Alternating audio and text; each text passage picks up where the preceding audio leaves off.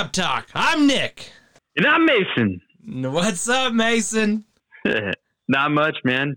Just in my last 2 weeks here at Lawton, Oklahoma. You know, I could hear the excitement in your voice when you said your intro. That was really excited. Like, I could tell you're finally seeing that light at the end of the tunnel. I'm smelling the barn just a little bit. Yeah, I'm ready when my flight out of here. I got to change too from the 22nd to the 19th because I guess the course dates were a few days off. They were old when we scheduled our dates, so they're like, "Oh yeah, you can actually leave on the 19th." So I was like, "Okay." And so, it got pushed up from a Monday to a Friday, and I'm just like, "Oh man, dude, there's only one more Friday, and then the next one I'm flying out of here." Whoo. I'll be at the airport waiting for the sign. Sign and a hat. All right, let's go. We've got to record, man. We gotta go. We gotta show to record. Hurry up. Yeah, kiss your wife.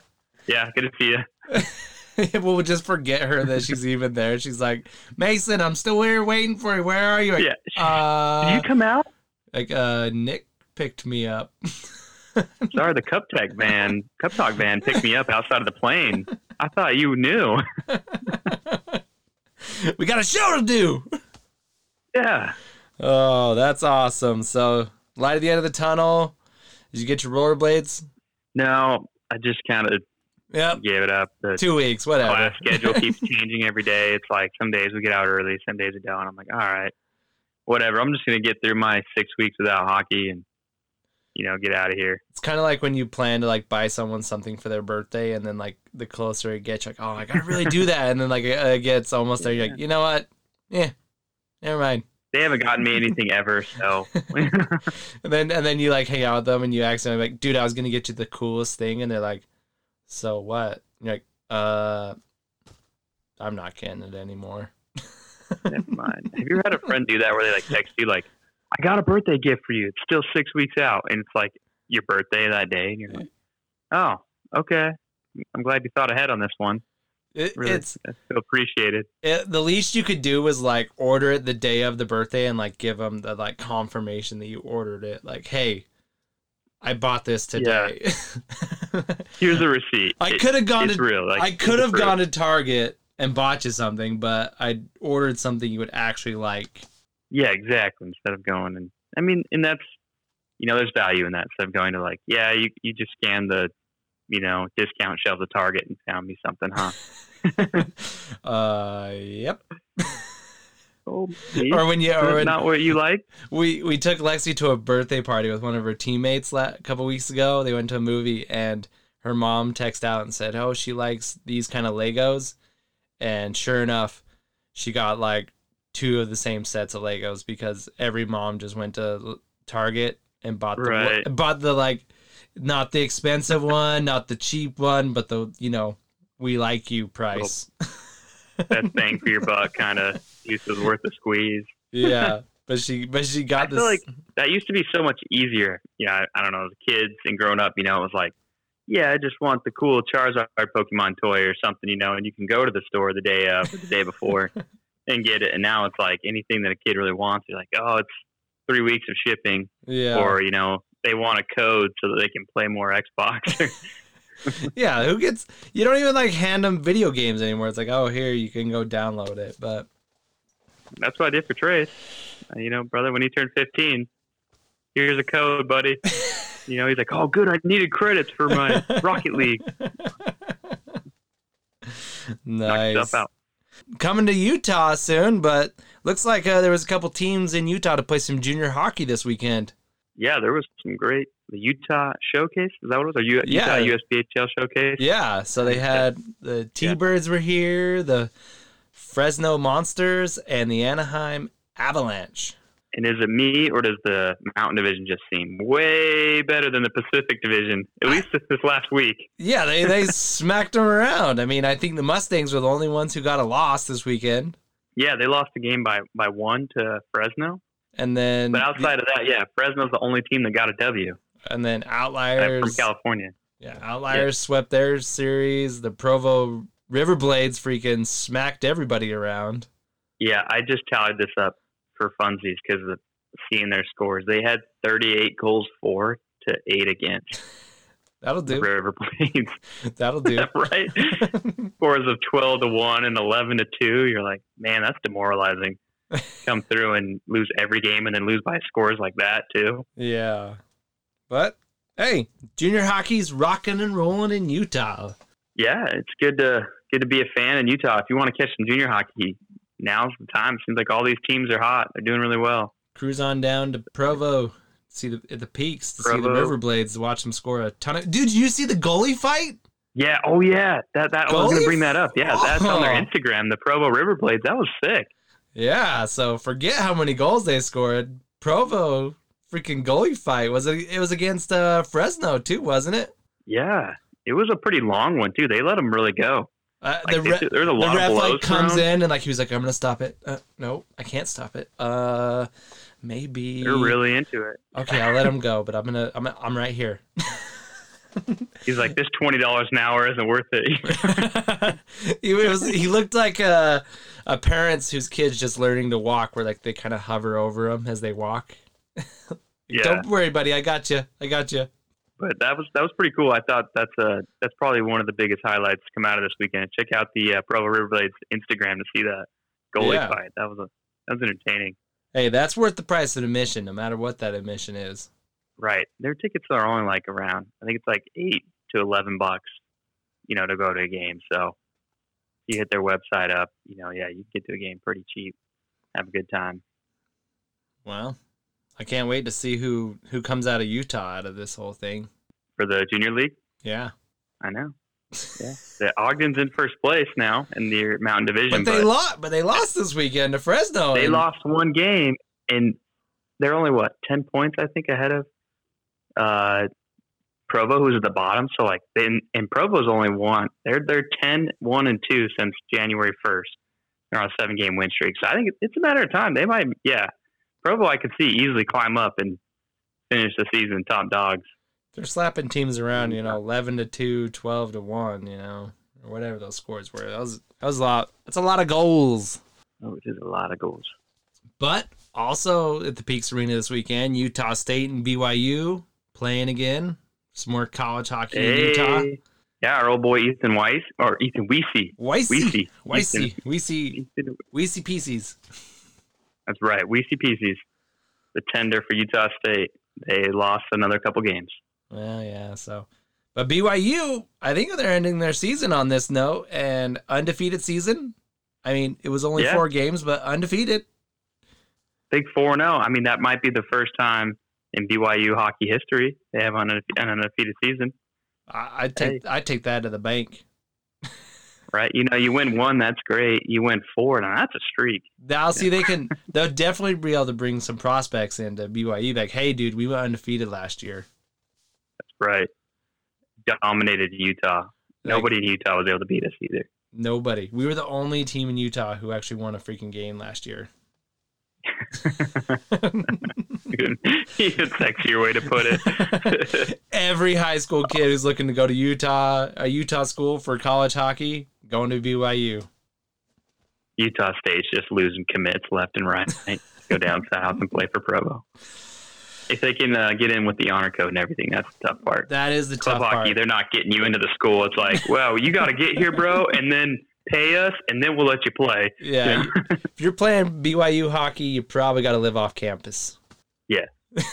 You're not in this free student housing unless you're on an academic scholarship or something like that. I don't think they give those out for hockey players, but who knows? Maybe. We'll get to the bottom of that. Yeah.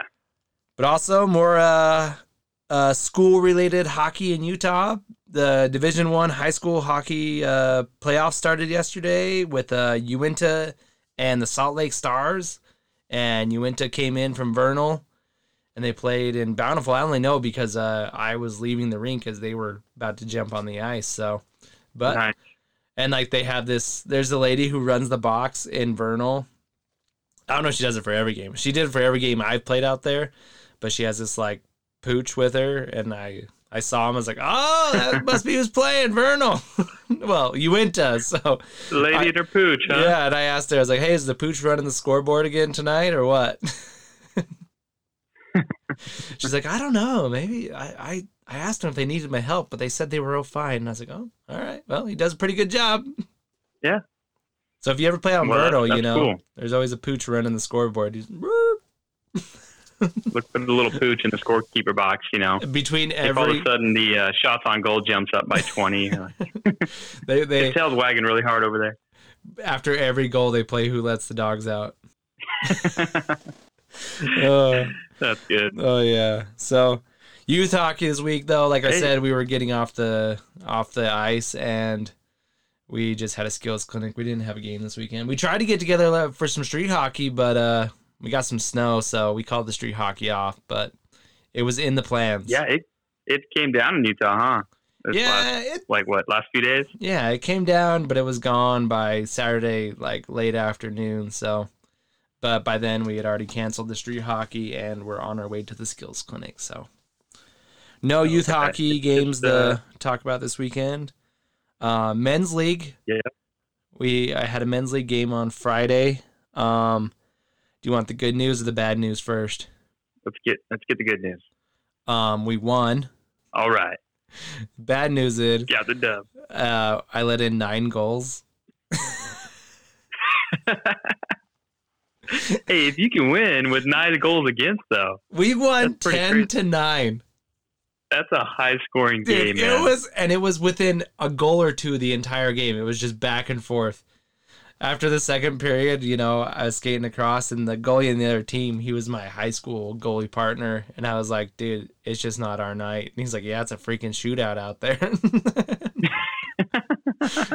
So, but You guys should have staged a fight at the end of the game. we should have. You know, We like should have. Fresno and Provo.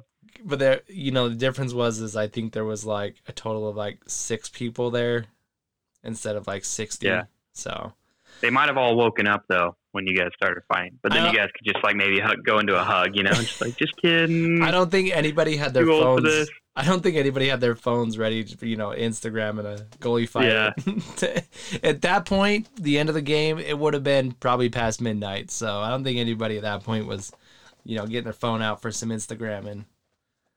Hey, I have some video footage of some old beavers brawling when I played with you a few years ago. Yeah, you have video of it. Yeah, Hillary was recording, and we have it on like our Google Drive. Just like you and that goalie talking or the whatever, BMA and then it, like, brawl. pans over as I went to the ground with that guy. Oh, that's Yeah. awesome, dude. Get this though, I coach with this guy, and I don't know, we just don't really gel. Like I don't really coach with him a lot. He's just one of the coaches, and he's always kind of just been like a little bit cold towards me. And I'm like, what is this? You know, I was like, I don't know. Maybe I think I played against him in the men's league. Maybe he just doesn't like me. Maybe we played against him. Yeah. I realized that we have a video of Cody ragdolling him. Oh no, The only time we've ever let Cody too. Yeah, they let Cody the only is a time, nice guy. Yeah, the only time I've ever like had a ref or like 2 refs just let 2 people go in a men's league. Dude, they just went at it. Both had helmets off, dude, and Cody ragdolls him. And I was like, Oh man, like light bulb went on. I was like, bing. That's why he doesn't like me. Or maybe I don't think I've ever maybe seen that's just Cody. why He's like what? maybe, I don't know. Maybe that's Yeah. he does not even think about that. Maybe he's just a quiet guy. But I thought that was I could see that being the reason. I wouldn't put it past him, but I mean, in for those of you who don't know, Cody, he's kind of he's like 6'1", 6'2". yeah. Looks built like a linebacker, dude. He's a big dude. I wouldn't fight Cody. Oh yeah, Cody knows how to brawl. That's funny. And he coaches with you on your kids team. Yeah, so he's just one of the other coaches. I'm not gonna name any names. He's always been giving me the cold shoulder. I've seen him on my video feed. Oh man, That's funny. yeah. So that kind of just light bulb went on. I was like, and I even was like, dude, Autumn, check this out. I was like, I got it, and I showed it, and she's like, oh yep. You should go up to him next practice or at the end of the season, like, "Hey, is this you in the video?" I just was wondering. It looks so honestly- familiar. I've thought about it. I don't even want to show the other coaches because I don't want anyone else to like think I'm trying to Yeah. like rag on him because he's a good dude. I like him, but Mhm. for some reason I kind of get the cold shoulder from him. And it could be unrelated, but If I was betting, man, I'd say it's kind of related, but. Or you do the kids banquet at the end of the season, and like after you play the little slideshow of the kids, you just like put on the video. You're like, "Hey guys, we found this little video of one of your coaches." Like no. It's like on like the desktop, just like playing. Like when you like get out of the slideshow, you know, it's like just like right there, just going. Like you're like, oh, sorry, what? Oh, I can't get it to go off. There's nothing I can do. Oh man, like you know, and like you know, you're like showing somebody a phone, you know, like a photo on your phone, and like you hope they don't swipe left or right, and there's like something they shouldn't see there. Yeah, you're like, I used to see I've seen a meme with like Chris Tucker. It's like, bro, about to show you a picture on my phone. Don't swipe left or right. Just look at the photo. It's so funny how many people do that. You like, hey dude, check out this photo, and they just start swiping. And you're like, what the hell are you doing? Yeah, I said one photo, man. I didn't say, you know, it's like, it's not an implied thing like you could swipe. It's like it has to be specified. Yeah. If you could swipe, I will tell you. You can swipe right a few times. That is not for swiping. No swiper. Swiper, no swiping. Swiper, no swiping, yeah. Is that still Disney cartoon? Or is that Dora? Yeah, Dora. I think she's Nickelodeon. Yeah. But going back to my men's league game, I was watching NHL Network last night, and they had Grant Fuhr on there, and he was talking about, you know, it was Black History Month, and they were kind of interviewing him, and he said, you know, it doesn't matter how many goals you let in, it just matters that you wouldn't let in one less than the other guy. So I was like, that's definitely what I did on Friday night. Right, and that's exactly what happened. 19 goals total. Yeah, that I only let in 9 of them. I was walking out and talking to the guy, and I was like, dang, I cannot believe we just won. And I let 9 goals, and he's like, yeah, 19 goals in one game. He's like, when is 9 goals not enough? And I'm like, tonight. Tonight. Yeah, I'm so glad they didn't break double digits on me. Yeah. Jeez, come on. But, yeah, that's about it, you know, this weekend for me in hockey. But AHL's back. Yeah, that's exciting. The Eagles, as the Grizzlies' next higher team, Colorado Eagles, kicked off their season. I didn't see the score. Did they play last night? But they played, last night and Friday, I want to say. Okay. I didn't see the scores either, so I'm not going to try and pretend like I know what the score was, but... Me neither. But there's, the Grizzlies goalie got called up. So. Hey, I was too busy staring at the Silver Knights' silver buckets, man. You can look away, right? Yeah. That was the only thing to see in the AHL this weekend was the Silver Knights freaking helmets. Those are awesome. They weren't messing around. When they named them the Silver Knights, it was like they were going to be silver. You're going to see the silver on the helmets. That's all you're going to see. Maybe that's their intent is the other team just like, they get the glare from those helmets in their eyes, or the goalie. Yeah. I guess the Kings wore the silver buckets. Was it last year in the Coors Light, the Stadium Series? They wore the silver buckets for that game. Oh yeah. Those uniforms are pretty cool. Yeah, but the silver buckets, dude, it looks like the player of the game helmet, but everybody's got it. Yeah, they they might as well wear an actual Knight's armor, helmet over. just here you go. Just the Knight's armor. Up. Yeah. Knight's armor. Everyone has to wear cages, no visors. And the cage is like you up your face every time. Yeah.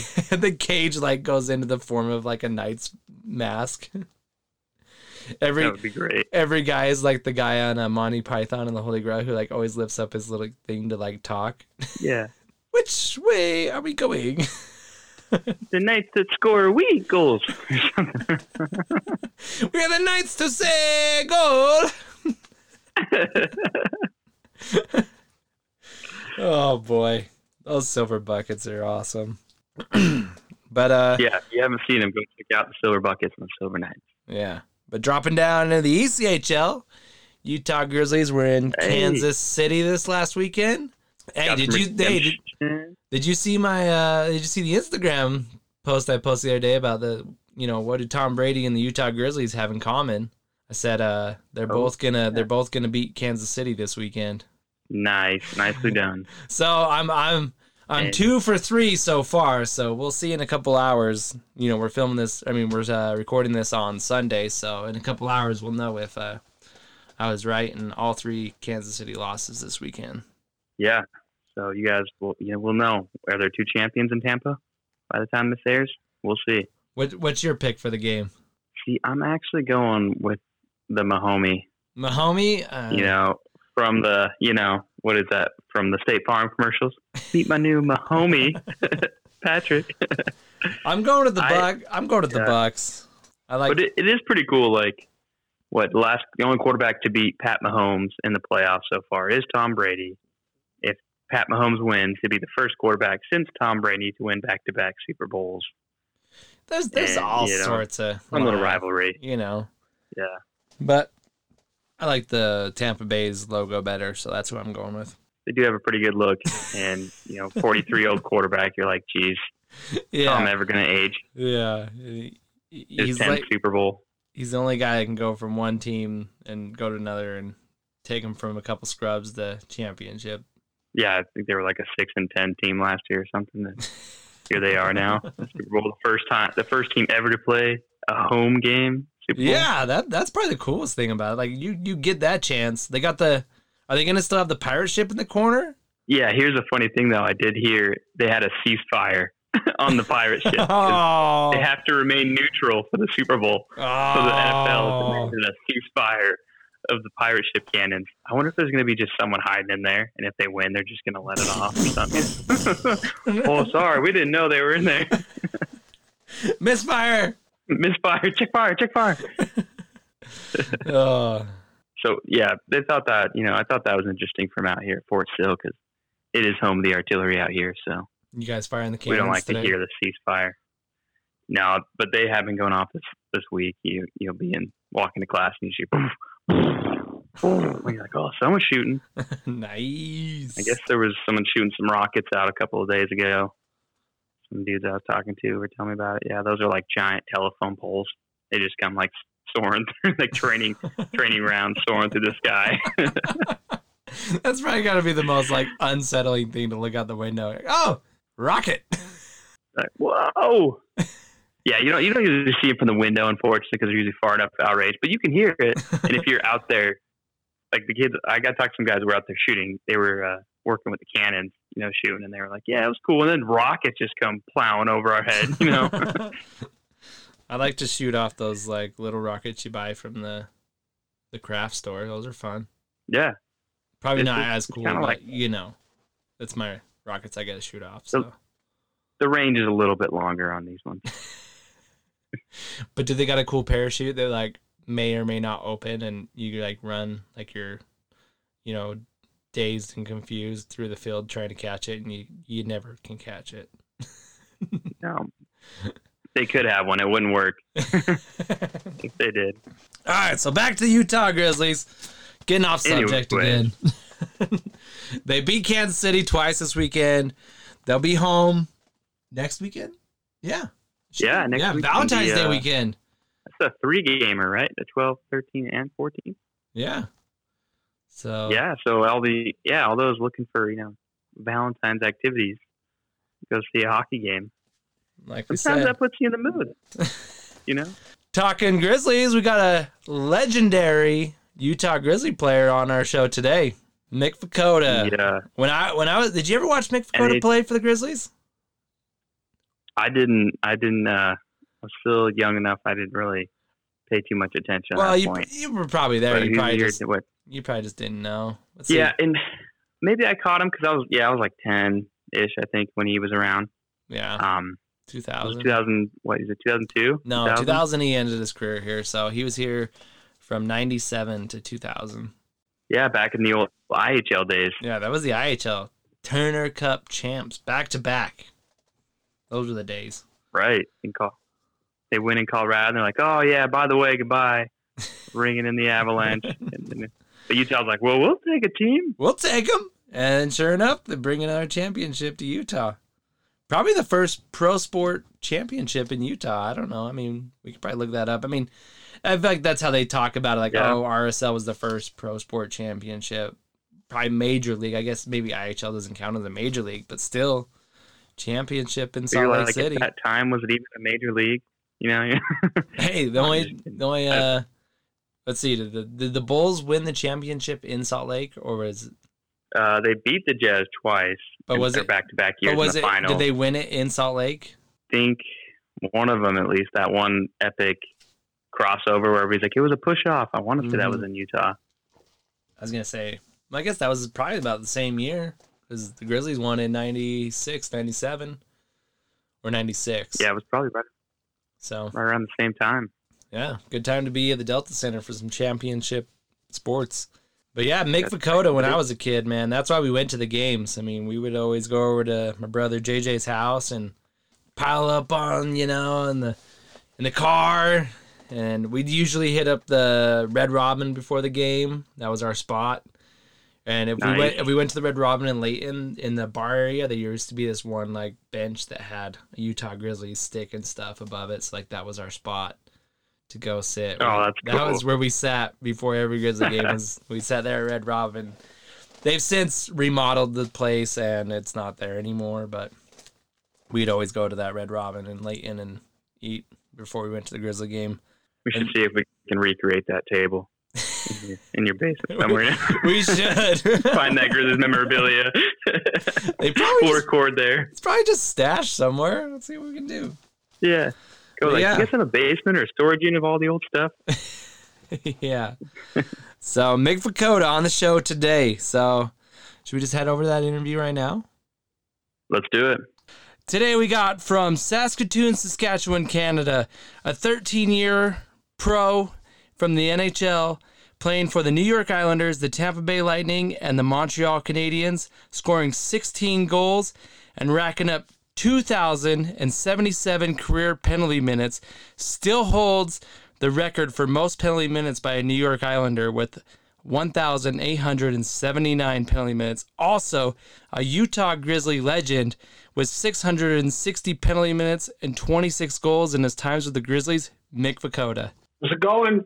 How's it going, Mick? Good. Surviving. That's all you can do these days, right? What are you doing these days, post-hockey? Yeah, so I live out on Martha's Vineyard out in Massachusetts. I'm in management for a recycling company that we basically haul everything off the island of Martha's Vineyard and take it to destination to be recycled or reused or repurposed, kind of like the newest line of single-stream recycling stuff. Right. Well, that's a pretty cool mission to have, actually. It's a little... What got you into that? A friend. I was at when I left Utah. That was my last year.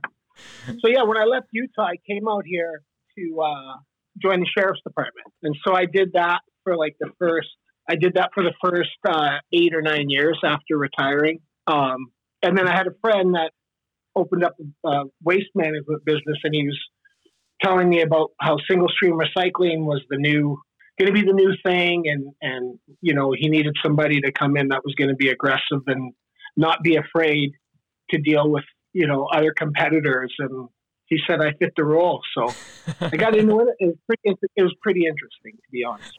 That's quite the role after hockey. Yeah, I think you nailed it. Like a no fear guy. Well, the potential of the occasional altercation was kind of appealing in the quick process. But yeah, it was pretty cool. Has it ever had to come to fisticuffs or, Yeah, no, I think I made, you always prepare for the worst. So I probably built it up in my mind to like an episode of The Sopranos and how was I going to handle this situation? And yeah, it never arose. So no, it was less than. Man. That's got to be funny. I mean, if I was thinking about being on your team in your work now, if you were going to meet with someone just YouTube this guy, figure out who he is and what he's done. That's awesome. Well, cool. Glad to see you doing well out in Martha's Vineyard. That's a pretty place to live, I imagine. Yeah, well, we're in the middle of a nor'easter right now, so it's typical New England, forecast of 14 inches of snow, and it's just rain and, typical Northeast. Are you getting hit with that cold front they've been warning us about? Yeah, so whatever happens out here at Martha's Vineyard I've been out here now for year round, 18, 19 years, but I was his summer brat coming out here in the summers, and for whatever reason, everything goes by us. So Like Worcester and Boston get 2 feet of snow, and we get like rain. So I don't know whether it's the ocean effect. It seems to steer it away from us. Yeah, it's never as bad as it is on the mainland. Well, that's good. It seems like you got the better of the deal out there. Yeah. You live on an island, so there's a consequence for everything, right? Like you have to take the ferry boat if you want to go to America. Oh. So like some extra waiting time. Sure. So right now the boats aren't running, so you're not going anywhere whether you wanted to or not. Nice. You guys have grocery stores and all the necessities there on the island? Yeah. So it's small. Times? Yeah, it's a small. I'd say like 3 separate villages or whatever, but we have no franchises and we have no traffic lights. We have 1 rotary and a whole bunch of 4-way stop signs. So as long as you know how to do rotaries and stop 4 stops, you're okay. Their speed limit doesn't go over 45 miles an hour. So it's pretty simple. Just take your time. Putt around. Do you guys have to worry about getting the recycling off the island for your company, or do you guys do it all there? Yeah, no, everything gets shipped. So we some of the restaurant composting here, but all of the larger commercial stuff gets shipped off. Yeah. Got some logistical coordination to be done in there. Sure. Yeah. Yeah. Are you guys both out in Utah, or where are you guys? So we both live in Utah, but Mason, he's in the National Guard, so he's out in Oklahoma actually right now. Okay. Yeah, I'm in the beautiful Lawton, Oklahoma. I'm a field artillery officer in the National Guard, and so sweet. This is the home of the artillery, so I come here for my training. Awesome. How's the weather there? It's actually been pretty nice. It's warming up to like the 70s, and it's like on Wednesday, and then it goes back down to 50s. It really doesn't get that cold, but the wind is what bites. And like the mornings, it'll be like 20 degrees with the the high winds, and that's when it sucks. But it's actually not too bad a temps. Like throughout the day, you don't really need a jacket or anything. So is it like the prairies? Is it flat land mostly, or? Oh yeah, being from Utah, when I first drove out here and got here, I was like, I feel like I'm like on the edge of the world. I don't see any mountains surrounding me or anything. There's not like trees everywhere. It's very flat. There's one mountain out here. Oh, and I can't think of the name right now, but basically I was like told her like you're gonna go look for it, and then you're gonna trip on it on the way to your class or something. Yeah, no, I mean that's Saskatchewan to a T. Growing up in the prairies, it's minus 60. With the wind chill, and you're all right. What's a block heater? Well, you need the block heater to start the vehicle, or you don't have the ride. Like, I thought everywhere had a block heater, and then I got to like New York, and I'm like looking for the cord, and they're like, "What are you doing?" Yeah, plug the car in. They're like, "Plug it into what?" And I'm like, "Oh yeah, where's the outlet?" They're like, "What is?" Oh, anyways, I was learning. They probably thought you were from the future with the plug-in car there. Right. Right? Oh, this guy's onto something. You just didn't know what it was going to be. You had the idea right. You just, you were plugging in a heater rather than the car. I know. Just imagine if I invested in that back then. Oh, that would have been good stuff. Speaking of Canada, so you came up through the WHL, right? Yeah. Any war stories from the WHL you want to share?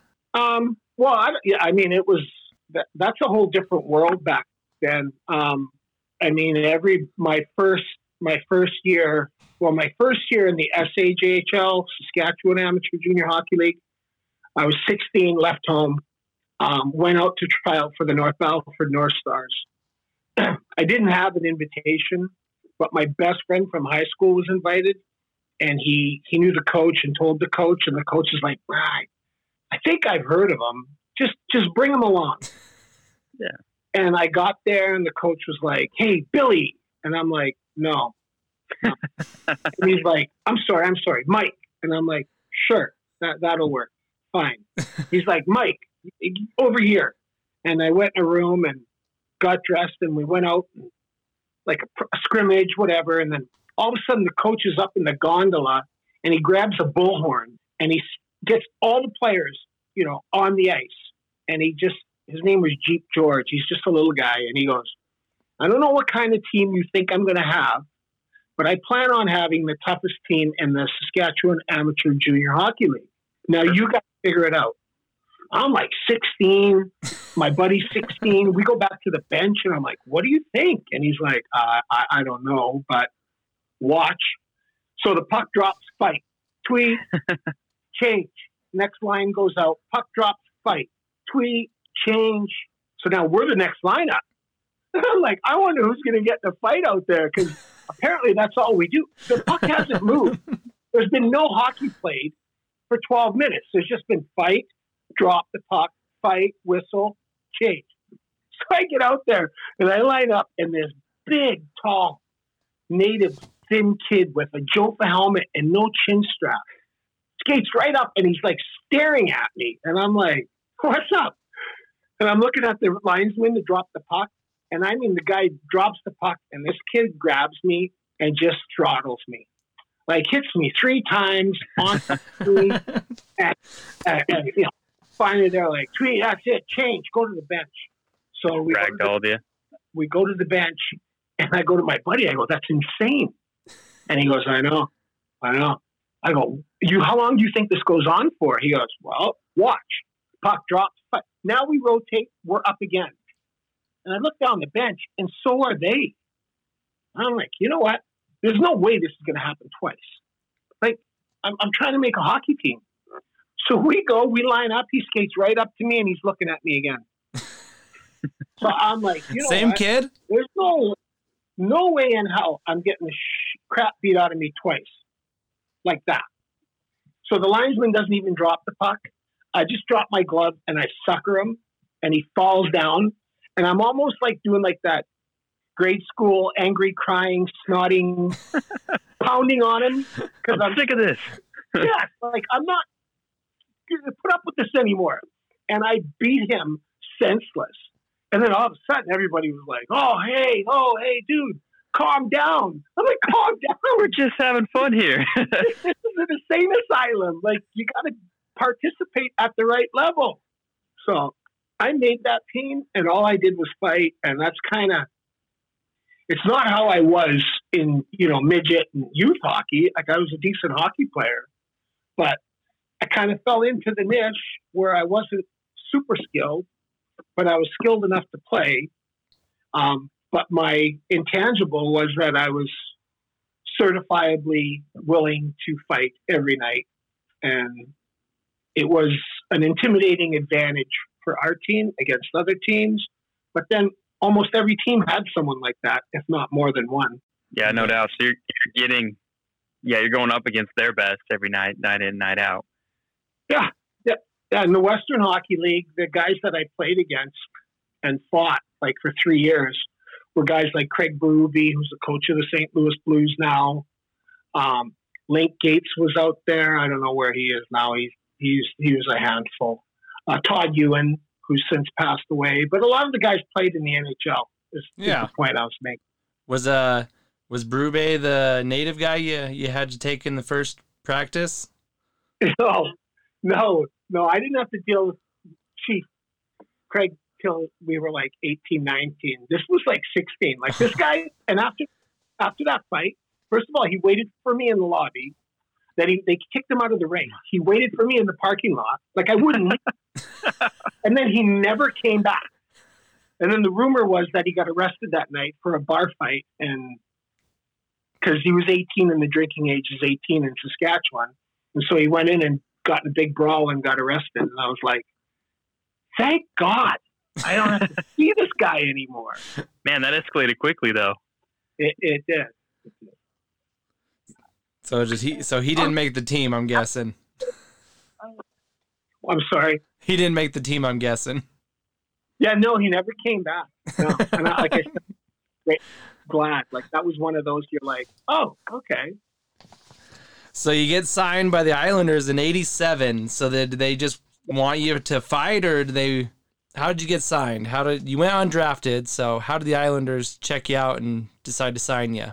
So as a 19-year-old, I was undrafted, and the Washington Capitals brought me to camp as a free agent tryout, like no contract. Yeah. And I was in Saskatoon. I was a bouncer in the summer. work out during the day, throw people around at night. Somehow I felt that was like training. Joe Kosher, and if you're familiar with from the Detroit Red Wings, he's like an all-time heavyweight, super tough, scary guy. He's from there. He used to work in the same bar that I worked back in the day. And I saw him. He'd already been playing in the American Hockey League. And I said, hey, I'm going to a Capitals camp. Like, any advice? And he said, oh, you got signed by the Caps. I'm like, no, just a free agent tryout. He's like, dude, you're like number 79 out of 79. They don't even know your name. And I'm like, oh, that's not making me feel very good. Thanks for building me up, bro. Yeah. And he goes, well, what I'm trying to tell you is you need to get yourself noticed. I'm like, okay, what's your advice? He goes, there's a guy called Dwight Schofield. You get there, you get in the camp, you find out where he is, and the first chance you get, you go fight him. And I'm like, is he tough? He goes, oh yeah, he's tough. I go, you think I'll do okay? He goes, you're going to get your ass kicked. I go, what? He goes, then you're going to go back, right? And you're going to fight him again. And you're going to fight him every chance you get. And if you don't beat him on the ice, you're going to go after him in the hallway. And if you can't get him in the hallway, jump him in the shower. Wow, all the way to the showers. What? He goes, because then they're going to say, who's this crazy SOB? And somebody's going to say, Mick Vakota. And then they're going to know your name. So you got to give someone a shit kicking before anyone knows your name. Yeah, but by the sounds of it, I'm going to get my ass kicked 5 times just to have somebody literally say my name. And then to stalk the dude that's kicking your ass, huh? Right? So it unfolds kind of similar. I get there. I'm waiting to see who this guy is. This Monte Carlo, this is like 1986, I think. Monte Carlo SS 454 pulls in sideways, parks right in front of the rink. And I look at the plates and it's like, Skonad. What the Skonad? And this guy gets out of his car like a G.I. Joe doll. No net. He's wearing like cut-off dungarees and flip-flops. And he's walking across the parking lot. I'm like, this guy's like a bodybuilder. Skonad? Schofield. He calls himself Skonad. That's not normal. So literally, he's the guy, Dwight Schofield. I fight him once. I don't do very well. And I try to chirp him up a few times. He's like, kid, like that was such a beating. We can't even, you're not worth my time. So I had to figure out another option. And it was a rookie game and against New Jersey. And one of their guys came over the red line to get a puck in warm-up. And that was kind of a code in the Western Hockey League. If you cross the line to come get a puck in warm-up, oh yeah, a sign of disrespect. So I decided to go in on their goal, and I took a shot on their goalie in warm-up. And then it was a full-fledged brawl with no coaches, no referees. Scouts were like on the ice in their sneakers, like sliding around, trying to break everybody up. And we got to the locker room.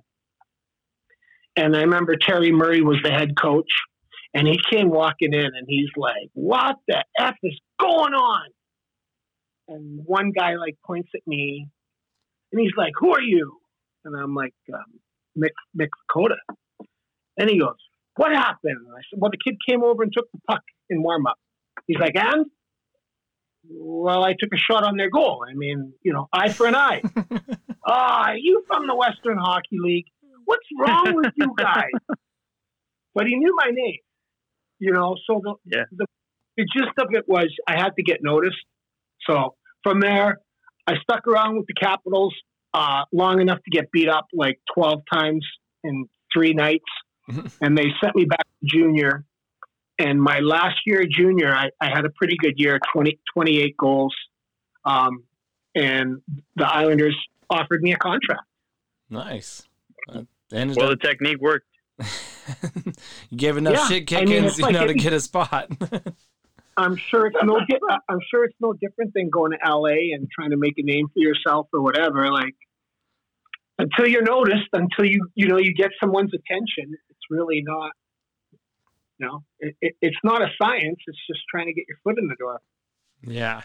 So how did you end up picking number 12? Youth hockey, I was always 12 when it was available. And then when I got to junior, 12 was not available, so I took 21.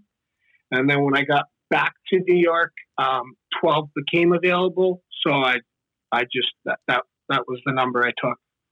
Nice. It wasn't a very tough guy, not a tough guyish number, not many 12s that usually there's a little more skilled players. Yeah. So the reason why I asked that is my nephew that I grew up with, he wore number 12 because you wore number 12. And we used to go to the Grizzly games back when we were little kids, and he saw you play and he knew Mick Vukota was his favorite player.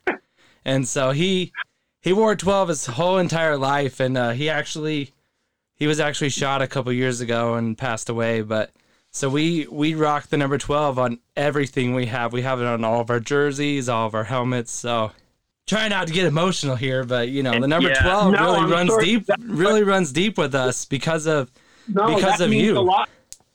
That means a lot to me. I mean, that obviously when I got the number, it was my number, so I wanted to always represent. And when I was in Utah, that was a huge. So I was sent to Utah, right, as a demotion. Yeah. But I didn't feel like it was a demotion because, I hadn't played hockey in 10 years. I'd basically been on a bench. Just fighting and got to come down to Utah. I had friends there like Gord Dineen and Rod Miller, just Micah Avisoft, Dave Archibald. I had Andy Brickley. I had all these guys that I, met in and out of the years of playing. And they were so excited that I was there. They're like, dude, you're going to help us win. We got a good chance to win another Turner Cup. And I was like, this is so exciting. And I was playing hockey again. So I took a lot of pride, being there. I took a lot of pride in being there. And I really enjoyed my time in Utah. I never, it was as professional an organization. If you want to call it a minor league team, whatever, an affiliate, but it was as professional as any place in the country. It was that good. We were treated so well. Yeah, those were definitely the glory days of the Grizzlies. I mean, when I was little, if it was a Saturday night and you were playing Long Beach, you knew you were in for a good game. Oh, God. Some poor... And the stuff that happened with Long Beach, I was like... I just remember Claude Boivin knocking him out. And, so there was a theory in junior hockey that we were always taught. If you're ever in a brawl, you knock out the guy next to you, and then you go help out everybody else. But you don't ever want to be on the bottom of the pile because you're helpless, right? It's a horrible way to think, but when you're in a situation like that where you or your teammates are going to get hurt, you do what you got to do. Yeah. And that was exactly what happened. There was that night, I think it was a home opener against Long Beach, and I knocked out Claude Boivin and then went around and made sure we won every fight. But it was but they dropped the puck with less than a second left, wasn't it, that game? Yeah. And Gord got was it sticked or something? And yeah, that's what started the whole thing. And then we just kind of took it to the next level. But that was a tough team too. So yeah, there was always a battle with Long Beach and Utah. Those were the games. That was the hottest ticket in town. The Utah Jazz were doing good, but you wanted to be out at the East Center on Saturday night playing Long Beach. Yeah, no, it was good. And I think I can't remember who their coach was now. I think Schonfeld, maybe, I don't know, but I know he was kind of a tough professional hockey player too. So he wasn't going to back down. And when we had Butch Goring there, he was never going to. Butchie was such a competitor, and then Bobby Bourne was the same way. So, how did you like being a fan favorite in Utah? Well, Utah was all obviously, when I got there, I heard all these things about what a different type of environment it was going to be. Because I'm pretty social, I like to go out, and I met some really good friends and ended up loving loving being in Utah. Fan favorite, like I don't know, like I could tell like the crowd like that, the energy, I guess. Right. And I felt that. Go ahead. No, I was going to say, when I was a kid, you walked around, and Mick Vukota was like a superhero name when I was a kid. And everyone looked up to Mick Vukota, but you still go to Grizzly games today, and, you hear some chatter about Mick Vukota, and everybody's eyes light up. And you can tell the guys who have been there for 25 years. Well, I'm not surprised because the fans that were there when I was there were super loyal. They were like, I'd run into an establishment somewhere and some big burly guy with a beard would walk up and like snatch me up and he'd be like, "Hey, you did one hell of a job last night. Keep it up." And I was like, "Oh, okay, thank you." But yeah, I loved it out there. Yeah, it's been a very underrated program in like recent years too. Some of the non-hockey fans in Utah are like, "Well, the Grizzlies aren't even pro, are they?" And it's like, you have no idea, man. They're pro, and the games are a blast, and the crowd. And once you get into it, it's an awesome experience. I think Utah's done really well. Yeah, the Grizzlies being an IHL team coming off 2 Turner Cups, and then now with the ECHL team, they still get pretty good-sized crowds there to those ECHL games. Usually a lot of they have the highest average of fans in the league. Yeah, I bet. And the facility is awesome. Like, it was brand new when I was there, right? Because my first year we played out of the Delta Center. And then the next year we got to go there, or the year after. And that's, to me, that's a perfect type hockey environment because it's not one of these big luxury box buildings where the fans don't get to participate with the game. Like, it's a very fan friendly environment. So yeah, that's a great arena. It's definitely built for hockey. That's for sure. Yeah, and I loved Utah. I mean, I loved everything about. I had my Harley when I was out there, and so we rode after a season one year. We rode from Salt Lake to Laughlin, outside of Vegas, and I'd never I don't know. I met all these cool people in Utah, and they're like, "Yeah, we just get up at 7, and then we're gonna ride to Vegas." And I was like, "Okay." And I'm like going through the pass, and I'm like, "Is that snow?" And nobody's acknowledging me. They're just like trucking, and I'm like, I'm riding in the snow. This is insane. But yeah, like, you think you're a biker till you go out somewhere where people actually ride, and it's like, okay, like, you didn't just ride around the corner and stop at a bar and then ride to like the Harley shop and buy a T-shirt. Like, these guys actually ride and go places. Long rides through the terrain, through the weather. Like, not even, like, I'm wondering, they got to be pulling over, but then realistically, what are you pulling over to do? Sit in the snow? Yeah, wait in the cold. Yeah, so just keep on trucking, right? Just keep going. Nice. So yours and Gord Dineen's playing time, like their frame time in Utah, was about the same. What was your friendship with Gord? So I met Gord in New York, and then Gord, I made the Islanders while Gord was here, and then he was part of a trade to Chicago. I think it was Chicago, maybe Minnesota. Anyways, I ended up moving into his condo. He had a condo on Long Island, and he let me live there. And we were good friends. And then always had the same Pat Flatley, who's the captain of the Islanders. Him and Gord Dineen were really good friends, and so I was kind of brought into that circle. And then they took me to Ireland one summer to play golf, which is also known as overindulging in alcohol and horrible greasy food for 2 weeks nonstop, and playing occasional game of golf. And that's how I became good friends with Gordo. And then I always had mutual respect for him through hockey. And when I got down to Salt Lake that year, he was the captain, and he's the first one that pulled me aside, and he goes, "Listen, I know, you might not be happy that you got sent down after 9-10 years in the NHL, but," he goes, "your teammates are going to appreciate you, and we need you."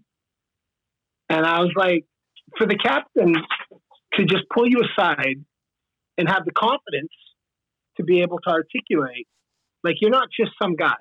here. Like, you're going to be a part of our team. And it's how Gordo was. He's just one of those guys that he really genuinely cares about each and every one of his teammates. So do you and Gord Dineen still keep in touch? Yeah, we talk. We text a lot. We talk a lot. Text occasionally. He's because he's still been coaching and chasing his hockey dream around, and I've kind of slowed down here. But we've seen each other at the alumni. New York Islanders' new ownership is really taken an interest in gathering alumni players.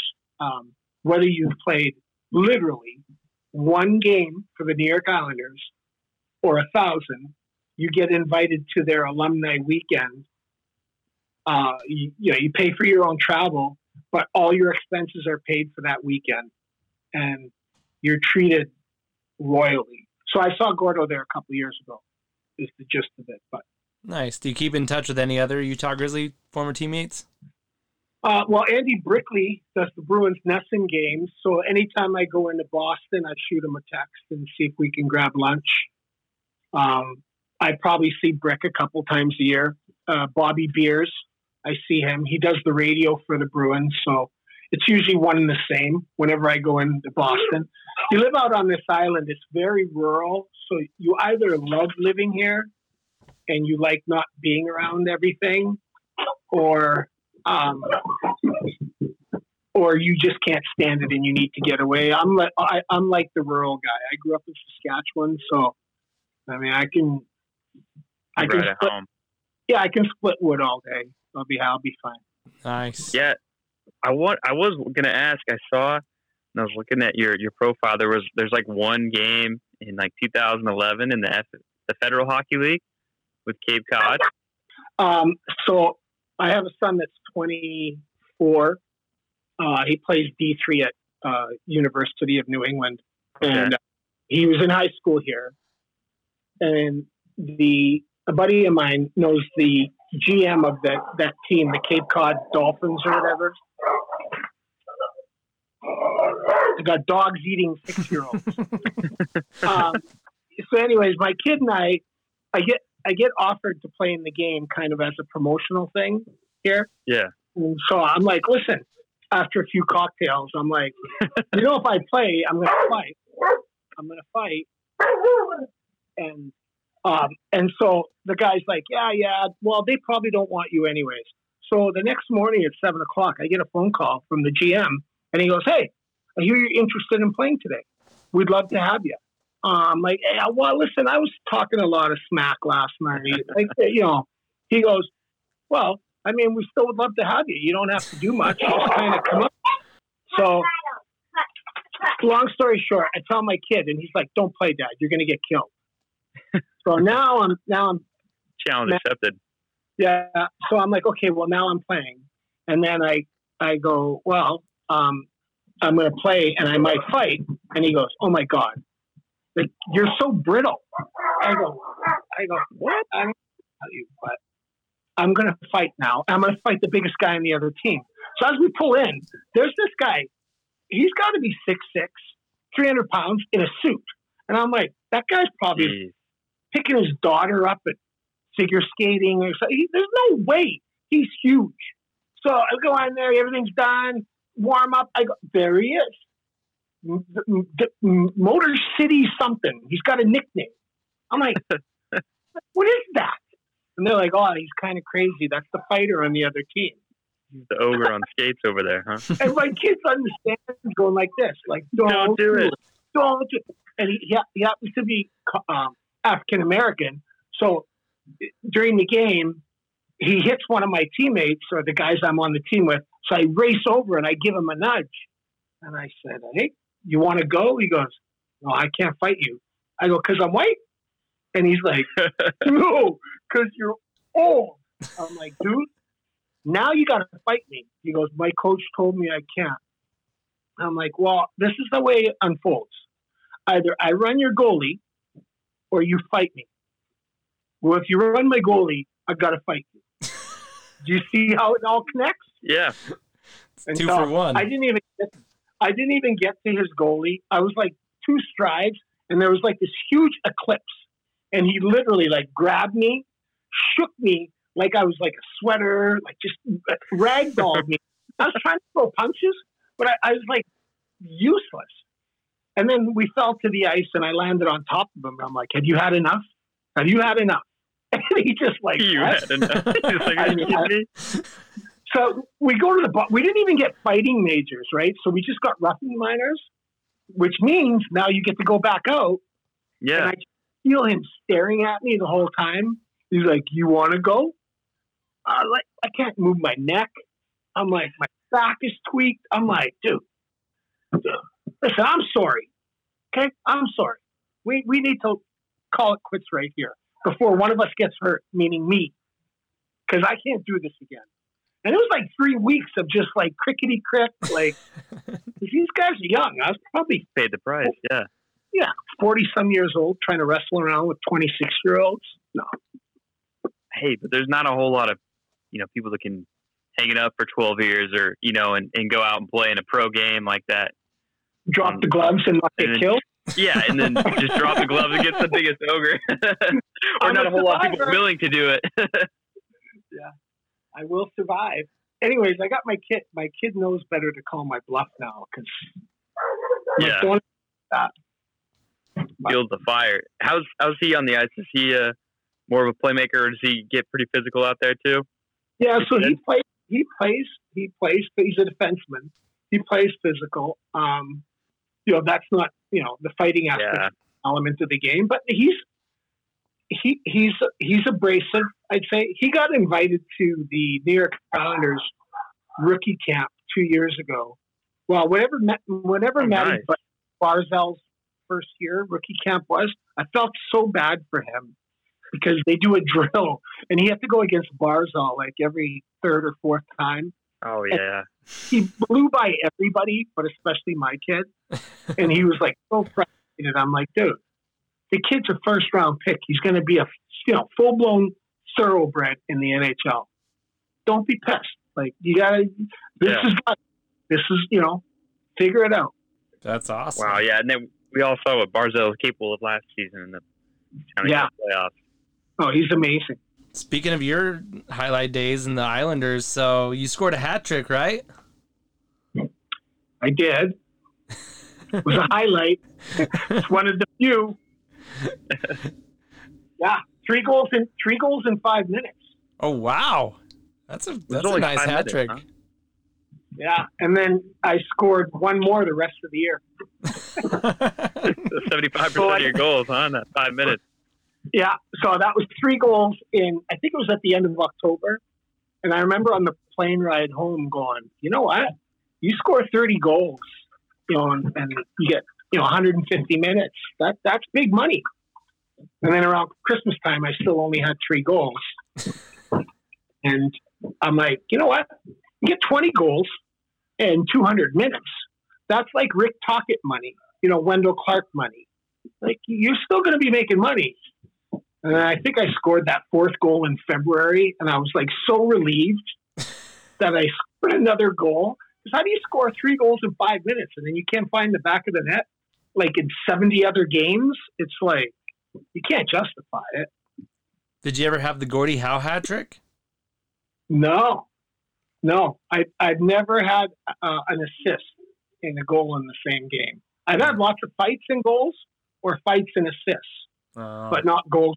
Even one shy, Gordie Howe always, hat trick. Yeah, always seemed to be. I don't know, junior maybe. Junior, I would probably have that happen in junior.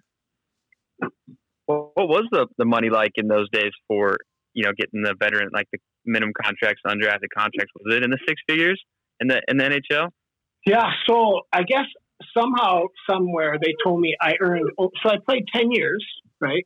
Right. That I made around $2.2 million over the length of my career, which I lived like I made 20.2, which didn't work out in the end. That's why I'm still working.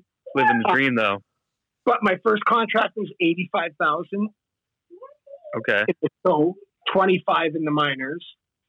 And after, if you played 400 games, you were offered a one-way contract, which meant whatever you made everywhere. Yeah. After 400 games. Okay. After 400 games. That was like your probation. Yeah.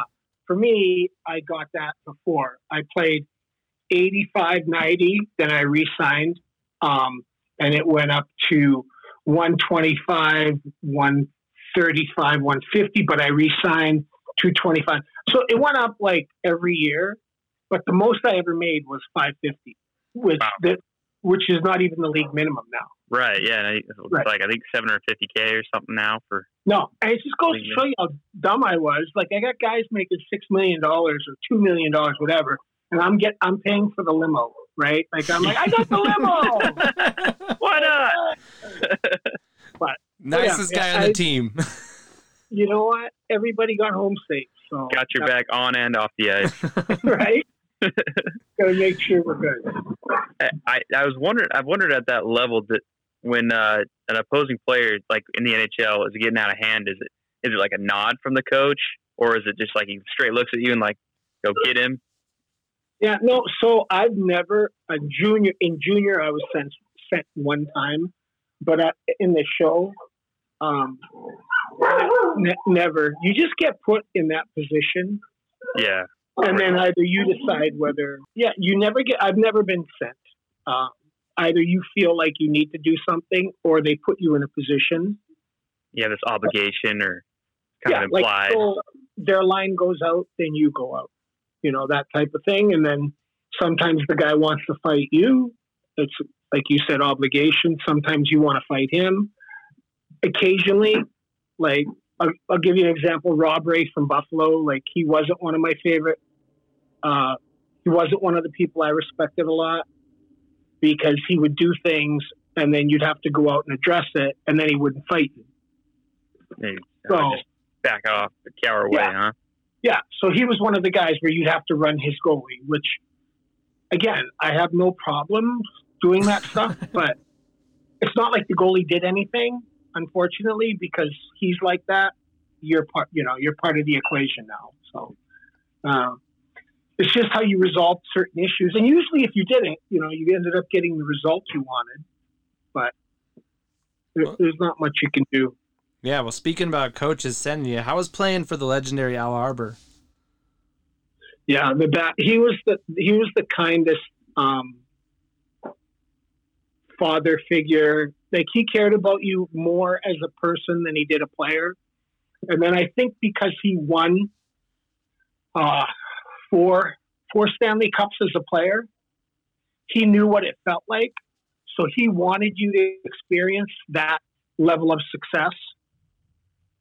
And he just, if he ever saw a player playing for the coach or looking for the coach's accolades, you're gone. He wanted you to play for your teammates and to react and respond that way according. So I did some stuff that got us both suspended. And he pulled me aside and he was like, you know what? You didn't think, you didn't hesitate, you took care of your boys. That's fine. I'm proud, huh? Yeah, he really believed that. Like, you should be playing for your teammates. Like, that's how, and I think that's the most purest form of winning. When you do something collectively against another group of guys that's trying to accomplish something collectively and you succeed, it's a tremendous feeling for your group. And I think that was like playing for Al. Butch Goring was like that.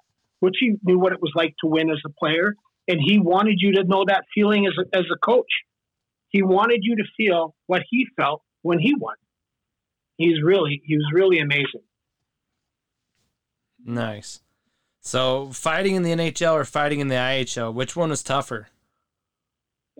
I'll tell you the truth that I think there were some guys in the minors that I probably would have had a lot more difficulty fighting just because I think they were pure raw fighters. And that there's obviously super tough guys up in the show, but they were also hockey players. So it wasn't just that element. It wasn't just go to center ice and punch each other's jaws off.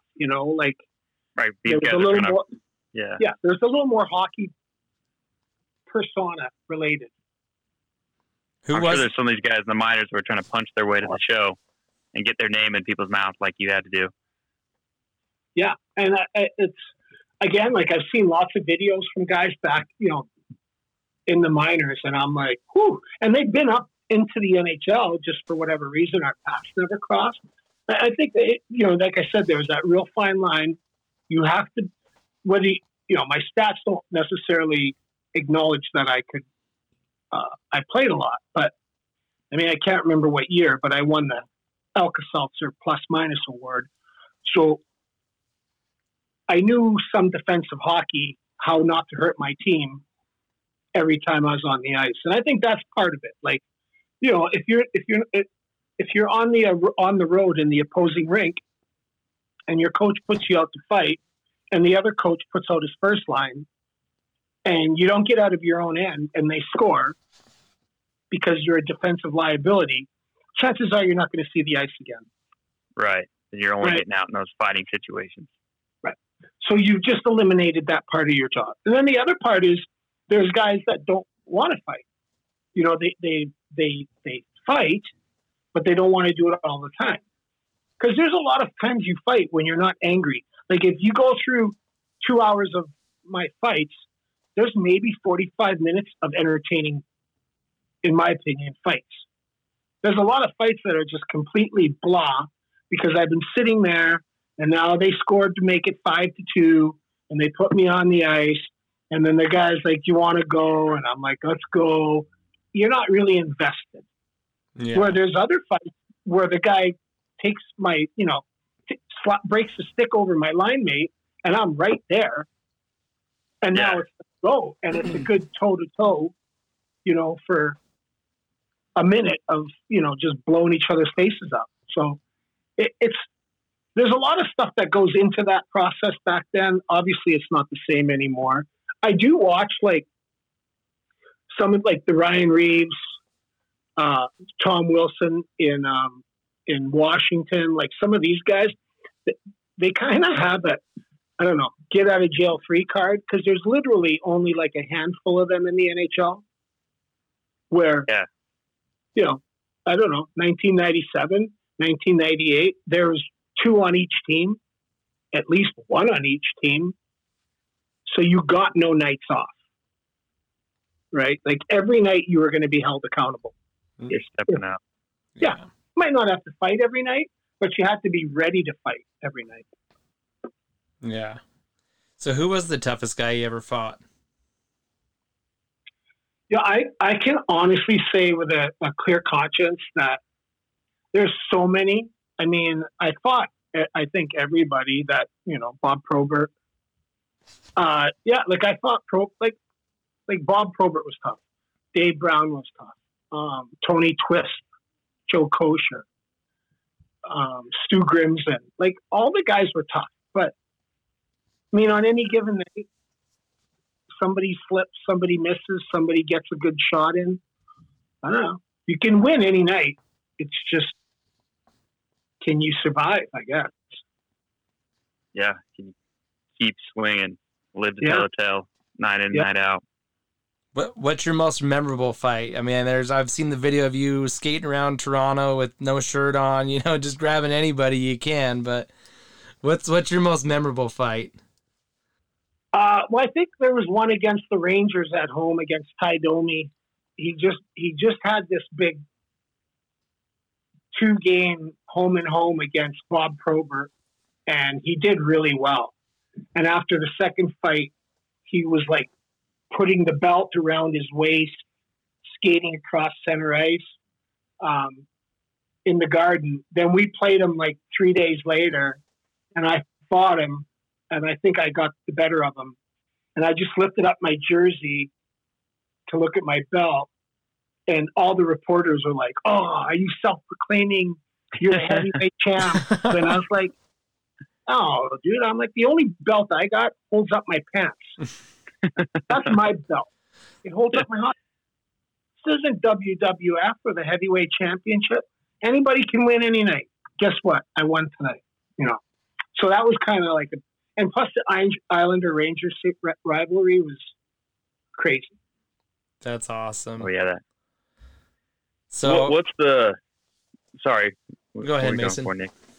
Let's say what was like your funnest season then in the pros? Was it one of those years, the Grizzlies, when you came down and you were really a big part of the team success, or did you have a lot more fun in the show? I would say that first year that I went down to Utah when we were playing out of the Delta Center, because I really thought we won 2 rounds, and then we lost to, I think, the eventual Turner Cup winner. I don't know if that was Long Beach, but 92-93 is when the Islanders, when we went to the semifinals, when we knocked Pittsburgh off. They were going for their three-peat, and we won our first round against Washington at the game-deciding Game 6 clinching series game. Dale Hunter cross-checked Pierre Turgeon after he scored the game winner and separated his shoulder, and so we lost Turge. And now we were going into Pittsburgh, and every single prediction was sweep, that we would be swept in 4. Not even get a win. Not a win. That maybe with Turge we could have won a game, but that. And anyways, Game 7 overtime, and we won. And it was, we were up 3-1 with 5 minutes to go in Game 7, and they came back and tied it in Pittsburgh. And like we were in our little locker room in the igloo, and it was just literally vibrating. And guys were like, "What did we do? We're screwed. We're done." And we kicked over a few tables. And if somebody said at the beginning of the series, "I'm going to give you one shot to knock the Pittsburgh Penguins off," one shot, we just said, "Let's take it." Why not? Just start Game 7 overtime. Let's just go from there. OT, let's roll. I mean, I would take those odds every time. We weren't supposed to win a game. And we went out, first period, David Volek, slap shot, top shelf, boom. Could have heard it. That place was just like stank. It just stank of silence. And, I went that momentum. Yeah, I went through guys. So we were leaving after practice. It's like one of those cycle things that I do, but if you're not in, you're in the way. So we had to pack for Pittsburgh, and then you had to pack for Montreal, because we were going right from Pittsburgh to Montreal. Well, the cycle that I am in, I bet some of these lazy Fs aren't going to pack for Montreal because they don't think we're going to win. So I started going through guys' soup bags. And I'm like, that feels pretty light. Whoa, no. I'm going to buy a shirt when we get to Pittsburgh. Yeah, I don't know. We don't have much time. I don't feel like you're buying. And dude, guys were so scared of, because you're calling them on the bluff, right? Right. If you think like that, you're probably going to lose. So, we had really good leadership. That was my favorite year. Long story all the way around. Just overcoming, and then, we went to Montreal, and I think we just didn't have the depth, because Montreal ended up winning the cup that year. So we lost to Montreal. They went to the finals, and they ended up beating LA for the cup. But that's as close as I've gotten to getting my name chiseled on anything. Yeah, that's a pretty cool way to rally the troops, though. That's something like you don't think of, as doing. I think is not, if you haven't played at that level, just grabbing someone's bag. I wouldn't think about that and be like, dude, you're not even buying in, man. You're not. Yeah. You got one T-shirt in here. We're going the distance. Yeah, I'm the sketchiest guy like that. Oh, so, they see you cars, lurking around. Yeah, they're all like, oh shit, here he comes. Just constantly on it. But I do anything, I love you. I'll do anything for you, but just don't be shady. I don't like shade. Right. We don't like shade. You're all in. It might not be a lot. Just give me what you got. It's how I got. So what was your favorite time in Utah? What was your favorite moment in Utah? Do you have a favorite? Yeah. I mean, I liked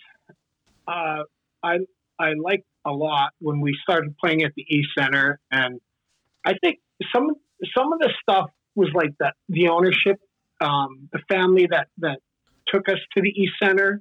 And I don't remember their name, but they were so nice as far as treating the players and supporting their families. And I think with Butchie there, we had a really good team. I think the last year with Borney, I think the league was kind of disbanding, and there was a lot of players weren't being sent to Utah like they were in the past, where we were getting a lot of players. But my favorite time would have been that first year out of the Delta Center, where we had a good run and we won a lot of games. Like, we played really well. Yeah, if you look at those old videos, that place is packed. Yeah, and I remember we went to a Jazz game, I think the year after, and Salt Lake City, Harley Davidson, whatever the dealership is there. I have a friend, Al, that works there, but these little electric Harleys came out, and my kid was like 3 years old, and he had this blonde rope, and they wanted him to be a bear. Like, so the Jazz Bear would come out on his Harley, and all these little kids would come out on their electric Harleys. Right.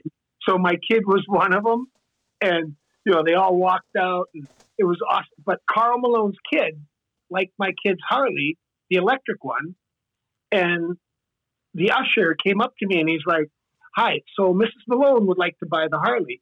And I'm like, "Oh, well, they sell them at the dealership. That's where we got these." And the guy's like, no, she wants to buy this one. And I'm like, "Oh, okay, well, my dad and I put this together for the boys. So you can't have this one." Not really for sale. Right. And he's like, "Well, no, she just thinks it'd be fun. She wants her kids." "Oh, she says she'll pay you double." I'm like, "Again, my dad and I put these decals on. Like, that's not even, I can't." It's not about the money. No, he would come and slam my head into a vice and be like, "What are you doing? We did this."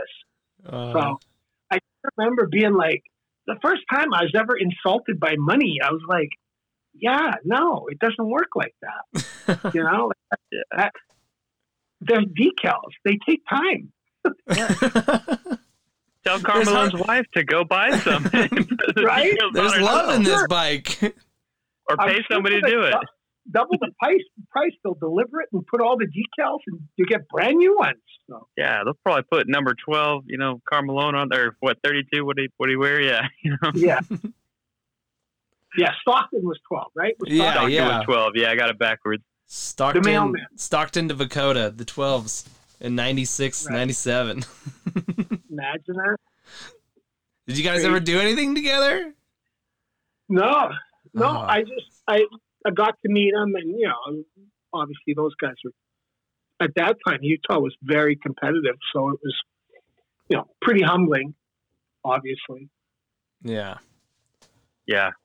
A lot of people in Utah are still salty about that. Those days, losing back-to-back finals against Jordan. I remember that too. I was like, oh. But, that's the thing. You never know when you'll get back. So when you finally retired the skates and hung up the axe, what was the reasoning? Well, that last year in Utah, against Manitoba, I think, there's this kid, Rourke. Anyways, there was a fight, and I hit him, and he was falling down, and I wasn't satisfied. So I was trying to hold him up and hit him again, and I heard a pop, and I just let him go, and I sat down. And I couldn't get up right away. I was like, wow, that was weird. I just blew my knee out. I was like, what was that? And we went into the locker room and they pulled my hockey pants down. And they're like, oh, yeah, you got a hernia. Oh, jeez. Oh, Jesus. Okay, what do we do for that? Well, we're going to get you to the hospital. We'll see if we can get it taken care of. Okay. So we raced ambulance ride to the hospital. You don't want that thing bulging out and bursting, I guess. I don't know. And there was a big softball, like, down in that groin area. And we get in there, And the doctor, the surgeon, it's a Saturday night. He does not want to do surgery Saturday because he's got stuff to do Sunday. So he's like, we'll just take care of it on Monday. And I'm like, yes, sir. He goes, for now, we'll give you some morphine and we'll just push it back in, let it heal, let it rest, and then Monday we'll take care of it. I go, okay. So he goes to poke on me. Dude, I folded up like an accordion, a gator. I snatched him in between my knees and my arms. And I was just holding him. And I was like, whatever you do, don't do that ever again. And he literally lifted it up and he was like, fine, we'll operate tonight. I don't know what that means, but whatever. Don't do that again. So anyways, we went in for surgery. And in the morning I wake up and there's this nurse and I'm in a maternity ward. And she goes, you had an interesting night. And I go, what did you do? She goes, well, it wasn't a hernia. You broke your pelvis. Oh, that was my groin. They thought was the hernia. The groin had rolled up into a ball. In the pelvic area. That was your rolled up groin. The groin is bald and he was poking on it. Oh. And he's like, I'm just going to press this hernia back in. Right? And you're like, oh. Meanwhile, you're checking your own manhood. Like, oh, I must be soft. Like, he said it didn't hurt, but that hurt a lot. Like, you have to count and make sure everything's there, right? Right. So that was it. So long story, that didn't heal, but I came back and played. And every now and then you would get a sense of scar tissue tearing. It felt like I'd blown it out again, but it wasn't. It was just all the scar tissue. And it was so much work that it wasn't worth for me because I wasn't getting NHL contracts offered. I wasn't getting NHL contracts. And this is the funny part. This tells you my mentality. It's why I pay for limos. I'm like, there's no way I'm going to go down and play in the minors for $75,000, $80,000 a year. So I took a job as a correctional officer at the sheriff's department for $65,000 a year. Having guys like call me out every day, just complete knucklehead. And I was working for 6 months playing hockey, and I was like, yeah, no, I'm above that. So that was the final straw that broke the Mick Vakota's back. But that was it. Yeah. And I think, the other part, Nick, like guys were getting really big. Like, so when I was fighting 6'5", 6'6", right? That was a big guy, 6'4", 6'5". Now these guys were like the boogeyman, Beauregard, like 6'9". Yeah. What are you standing at? Are you 6 feet, 5'11"? Me? Yeah. I'm 6'2". Okay. But like you're fighting guys 6'7", 6'9", like with the reach, like 6'7" inches. Yeah, you're like, I don't know. And it's not like I wasn't hit before, so you want to just keep getting punched in the face, like not pretty, but. I didn't want to be pretty ugly. So, well, even with all the injuries, that you've had over the years, the main one being this pelvis, would you go back and do it again, or would you take a different route? Yeah, no, I wouldn't do anything different. I think I might have worked. I think there's only one regret. Like it was in that 92, 93 run. Against Montreal. So when we won in Pittsburgh, the guys were pretty gassed. And we were in Montreal. And that first game, Al Arbor was double shifting me, trying to give other guys a rest. And if I regretted anything, I just would honestly say, I don't think I worked hard enough. Like I wasn't playing a lot. And if I'd have worked harder, maybe I would have made a difference. Maybe not, you know what I mean? But I know I didn't do everything to the full ability that when you get double shifted for a period and you chip one in, like it just sends a whole different message. Like it could have changed the course. Yeah. But other than that, there were no regrets, really. None. Nice. Have you been back to Utah since leaving, like other than just a vacation or? Yeah, no, I did. I rode my Harley through there with a buddy probably 4 or 5 years after. We met, he came from Edmonton, Alberta, and I came from here, from Massachusetts, and we met in Salt Lake. And the best story is, I can't remember if we were at a peanut bar. Oh my God. I used to go to the Port of Call all the time, but there's a peanut bar, like just the beer bar down the road, downstairs. Anyways, we met there, an Irish pub. Oh, Shucks. Oh, Shucks, yeah. Yeah, I think it was Oh Shucks. And he goes, so the plan is to get up at 7, get on the road, and we're going to ride through Death Valley at 10 a.m. And I'm like, that doesn't sound right. And he goes, oh yeah, no, I've done all the figuring. We're going to be going through there 9:30, 10 a.m. will be perfect. And we got into Furnace Creek in Death Valley at 12:01, and it was 122 degrees. Ooh.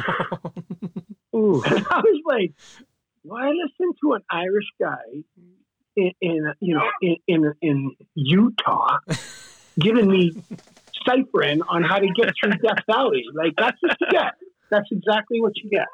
What did I think I was getting myself into? Yeah. Trusting this guy. But I have not been back since that. And that was probably in like 2002. Well, we'll have to get you back out here.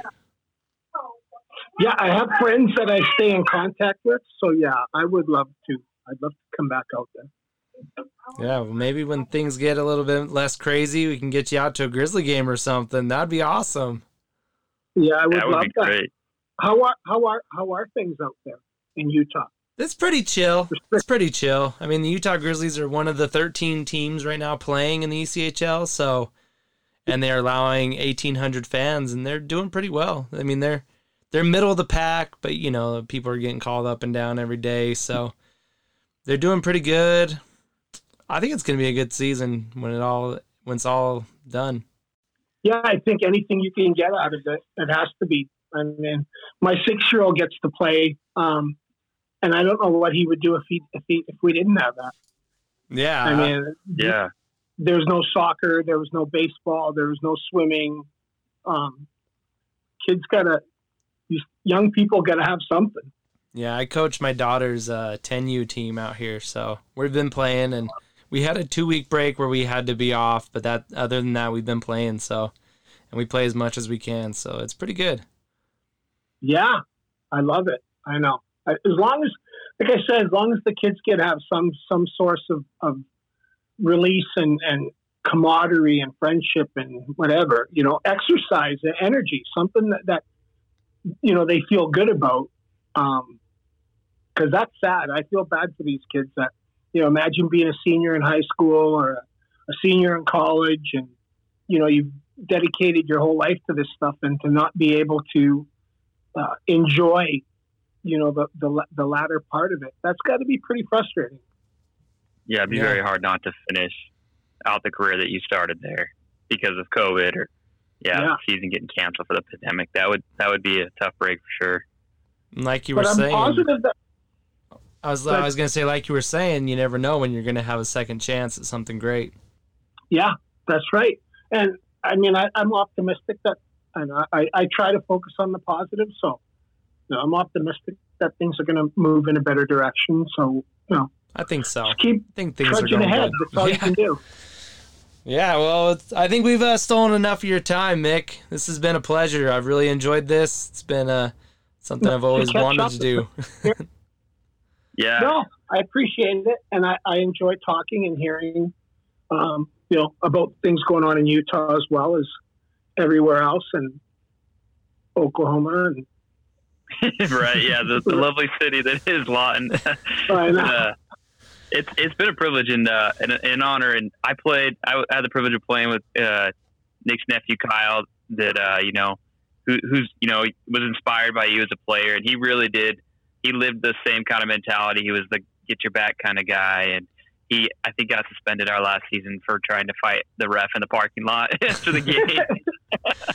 You know, some people just don't understand. No, he was like, everything I hear about you is like the exact same kind of guy who was like, he did nothing for himself. It was all because, and the reason why he wanted to fight the ref was because he threw out another guy for trying to stand up for our guy, and then this other guy was getting sucker punched, and he tried to get in there, and sure enough, he gets the third man in, and then he gets thrown out, and the other guy's nothing. So he was just trying to call the ref out on his unfairness. So he always thought about everyone else first, and that's how he lived his life. And he, sadly at a young age, he was 24, but I mean, like I said, he wore that number 12 real proud. And he actually, on his gravestone, he has a picture of him playing hockey, and there's a number 12 on his stone. So, love hearing that. I'm sorry about the results,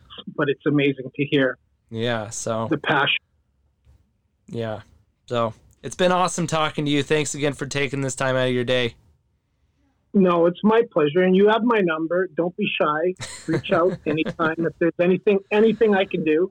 Awesome. Yeah. So if you guys ever get lost out in the island of Martha's Vineyard, shoot me a text and see what we can do. Thank you. Beautiful Martha's Vineyard. Yeah. I know. It's not what you think it is. No. It's not all. Yeah. It's not all the Kennedys and not all. There's a bunch of rednecks sitting out here too. So. Hey, I'm down with that. Well, thanks again, Mick. It's been a pleasure. Yeah, I really do appreciate it. Anyways, reach out anytime, all right? Okay. Thank you. Absolutely. Have a good night. All right, boys. Thanks. Yep. Bye. Bye. Woo! What a great interview that was.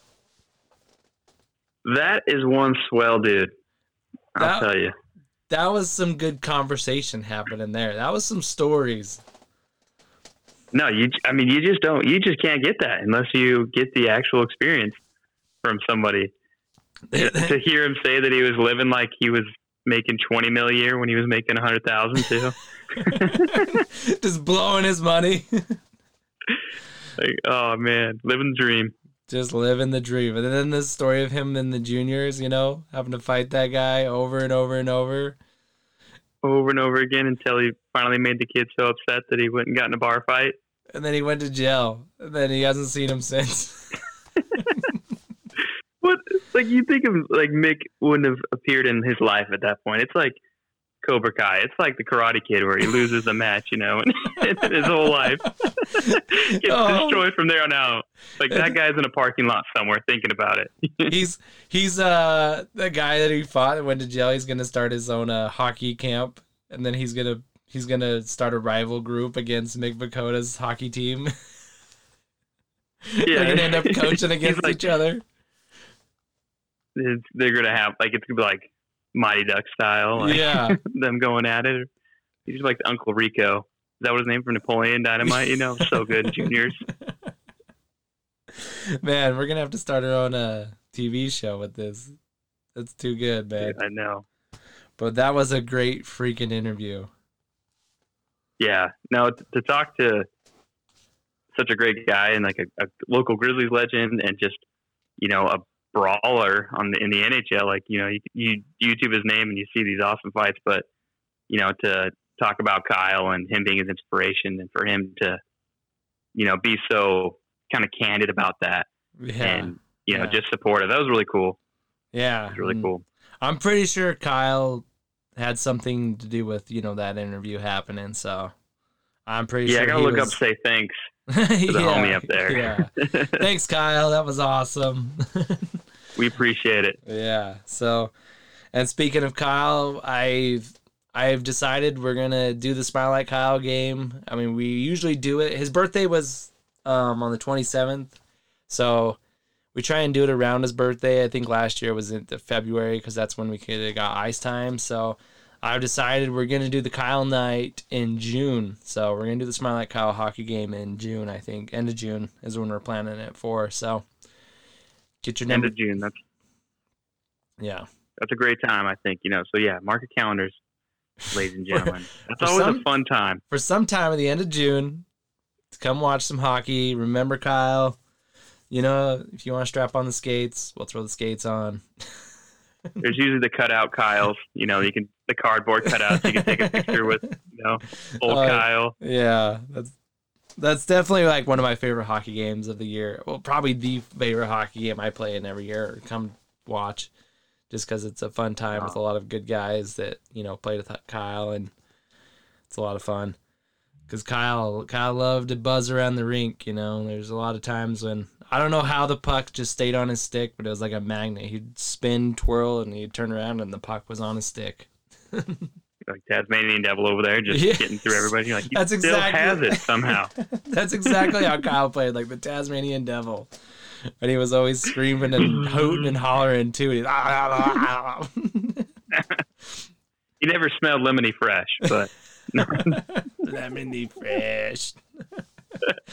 Get your own vodka fresh. That's probably like, yeah, one time we came into the locker room and he just like tossed his bag like in, just like he was just coming in, he was happy, just threw his bag, and dude, it smelled so bad like alcohol in the locker room, and he's like, oh crap, there was a bottle of liquor in his bag, and it shattered and just started spilling all over the floor. Oh no.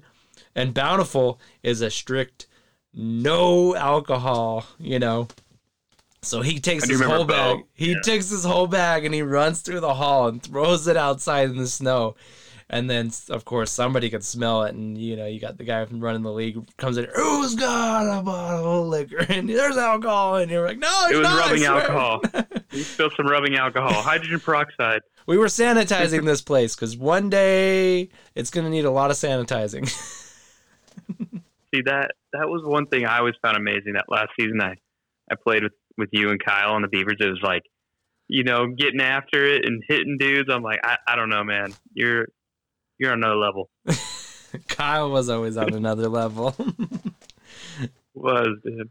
But so Kyle game happening in June.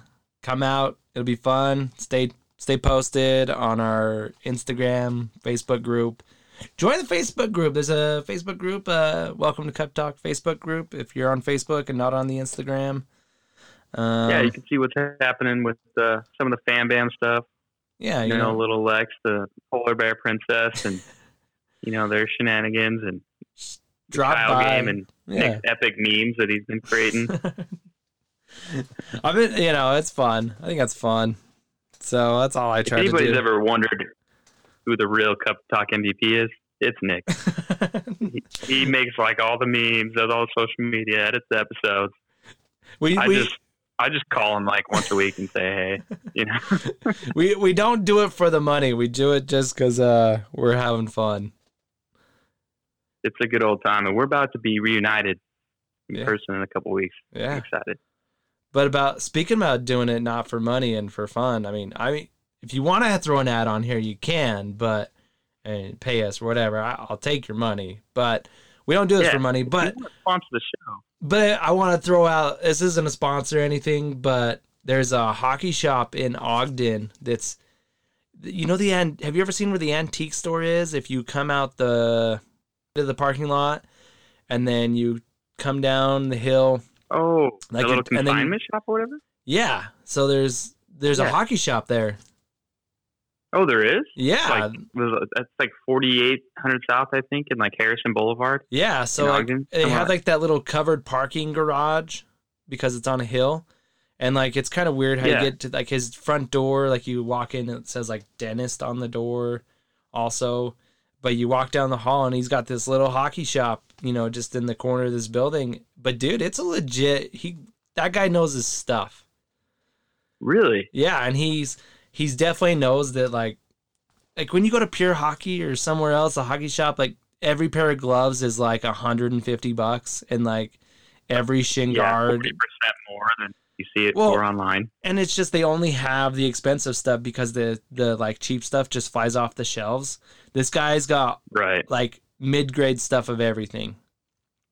So it's like nice. So it's not affordable to like the new hockey player or whatever. Yeah, yeah. And he's got a lot of youth stuff because who's going to buy his stuff being right outside the rink is the youth. And so, and he's got he's got like 5 different skate sharpener machines and he'll get you set up. He's got stickers for the kids. He's got all like the little knickknacks you need. He's got a little room full of skates and stuff. And it's definitely not your most traditional hockey store, but you don't need a traditional hockey store. It's just hockey equipment, you know. So go check it out. Yeah, that's awesome. It's called Hockey Stops. So you can look at him he's on Instagram, Facebook, but if not, just go check it out. Next time you're at the ice sheet, just stop by. And honestly, we were just at a Stick and Puck there, and I was pulling out and we pulled out on the main road and I said, "Hey Lexi, there's a hockey shop right there." Like I just saw the sign for it because he has like stickers on the windows. I was like, "There's a hockey shop right there." And she's like, "Oh, can we go?" And I was like, "Yeah, we're going to go." And so I like flipped a gear on Harrison, you know, and went and jumped. And we even we walked across the front of the building because I didn't know where the door was. And then we had to walk back and then we found the door. Like, yeah, where do you actually go in this place? I was like, "Is it upstairs?" And it's not. It's on the bottom floor, but you go in and it's definitely, he's just built this hockey shop in this, probably what was like an office, you know, for a couple guys. So there's like a lot of different rooms and areas, but cool dude, cool hockey shop, good priced. He's got what you need, not what you don't need. He's got some used stuff. And so if you're looking to get into hockey, cool. That's some prices you can afford, huh? Yeah. And he knows his skates. Like that's his thing, is like, he knows skates. And so if you don't want to, you know, leave your skates at the ice sheet so Doug can do them, since he's the only guy in northern Utah that I know like, anybody like trusts. I would never go to skates. Davis County or, you know, Bountiful and leave my skates there. Yeah. And you go to the other hockey shops and you never know the 14-year-old that's, you know, just hitting it. Yeah. That's why I bought the Sparks machine. It's because I was tired of driving all the way out to Salt Lake. And then when you get there, you wait an hour, and then the kid doing it, you're like, does this kid even care? So if you want your skates done, you want them done well. Yeah. If you want them done when well. I worked at the ice rink. Doing your own skates. At Acord. That was like my main, you know, it was like being able to sharpen my skates. Yeah. And I was like, when I finally was able to, like when I liked my own sharpening, then I knew, I was like, okay, now I have appreciation, and I have, you know, I've gotten to a point where I can at least sharpen skates the way I like them. Yeah. So, you know, but it was like, that was like one of the best parts of having that job. I was like, okay, let's just get to the rink an hour early so I can sharpen my skates. Yeah. So go check out his shop in Ogden. I just wanted to throw that in there. I went there, it was like a week or so ago, and I thought it was the coolest thing ever. I thought this guy's doing it for the right reason, and he's definitely not there to make money. He's just there to provide hockey stuff for people who need it. And so I figure he needs a free shout out. I don't even care, but yeah. Maybe one of these days we'll have to post a picture of the shop. Yeah, on the Instagram or something. Yeah, for sure. I will. I'll definitely snap a shot next time I'm out there. So, let's just move on. Did you see all the women hockey drama news? Kababble? Yeah, kind of a bummer, huh? It's kind of a spaghetti bowl of women's hockey news, and kind of, I know it's really confusing because there's a lot of, you know, this league's canceled, this league's going. It's kind of a little bit confusing for the average person, because even Autumn was like, wait, what? They're canceled, they're playing, what's going on? So, yeah. And this is just Nick's knowledge. I'm not quoting any news stories. So basically, there was the NWHL last year, and they kind of were falling out and having a financial crisis or whatever, and they were getting rid of teams. Teams were folding and stuff. So the bunch of the players, and I'm talking your USA Hockey, like gold medal winning team players, your Canada gold medal winners from the past, silver medal winners, like the premier hockey players all kind of banded together, and anybody who wanted to join this could. So they just kind of left it open, but I'm talking, those are the ones you would recognize their names. Right. And so they basically formed the PWHPA, which is the Pro Women's Hockey Players Association. because they want to get paid and treated like a players association. So kind of the same thing that like Ted Lindsay did back in his day, and the things he did to form the players association that still exists in the NHL. So they formed this for the women, and they kind of all banded together and said, we will not play unless we are treated like a union. So basically all of them said, we will not play professional women's hockey until we have our own league, and have been kind of holding out. And those girls are the girls that played at the skills competition last year at the All-Star game for the NHL. And then what you saw, this bubble, was the NWHL, which is just the women's hockey league that existed pretty much before. The National Women's Hockey League. Yeah. And so they got their 6 teams together, and they were going to play this bubble shortened season. Week into it, the Riveteers got the mumps. The Connecticut the Connecticut Wells. One of the teams got the mumps. Yeah, the Connecticut Wells just left. They never really said if it was COVID or if they just left. I don't know. Maybe bad hotel. We just don't want to play anymore. Bad hotel. They got bed bugs. So they left. There's some roaches in the bed. The accommodations are terrible. So they left the tournament. So then you were down to 4 teams, which was supposed to be 4 teams made the playoffs. So you're down to only 4 teams. So, and then they, on the eve, the night before they were supposed to play the games on NHL on NBC Sports Network, they came out and said, we're going to cancel the rest of the season due to COVID. And to me, it just seemed like it was coming no matter what. Like I feel like they had no intentions of ever finishing this thing. They were going to find some way to ruin it. So they canceled the rest of the season, no champion. All these teams, owners, whatever, post their sappy love story, sad stories on Instagram about, we're so saddened by this news. Like, well, if you're saddened by the news, then play hockey. Come on. I know. So put a good product out there. Like from the beginning, then they didn't really have the end goal in mind to finish? Because it seemed like a couple weeks ago when they announced it was coming back, you're like, you can stream it live on Twitch. NBC's going to host it. They seemed pretty dialed in and committed. So I think they were dialed in and committed. They faced some adversity, and it's like, well, shoot.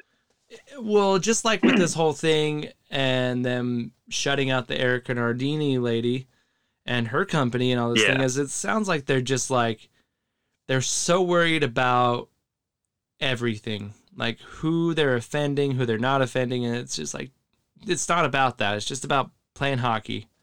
So right. So the day that they canceled the season, the PWHPA, which is the Players Association, the Women's Players Association, they announced they have a partnership with the New York Rangers, and they're going to play a game at Madison Square Garden. So it'll probably be like a light versus dark game, but featuring these players that are in this Players Association. And the Leafs just jumped on last night or yesterday, formed an alliance or whatever, a partnership with the same league, and they're going to also host a game probably when the restrictions on the border kind of die down. So if you're confused by the women's hockey news, there's 2 different leagues here kind of like competing, battling, and the Barstool lady, the Erica Nardini, they're going to host a game also.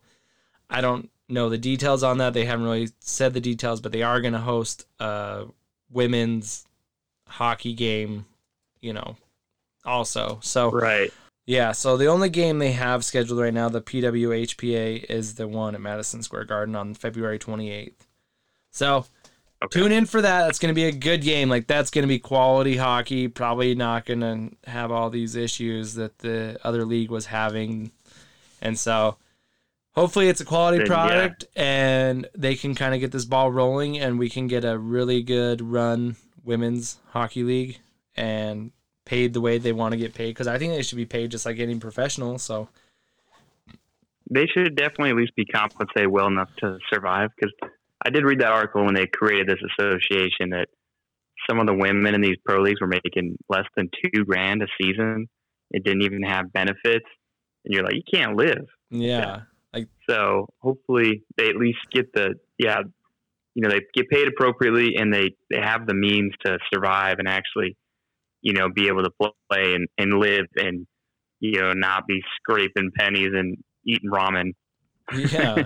night in and night out, Yeah. or relying on, other jobs or sponsors for money or something. Yeah, because you can't put a quality, league on if they got to worry about making money first. And then it's like, well, I can't come to practice. I got a real job that's paying me real money. So if they want women to take a free jersey, what?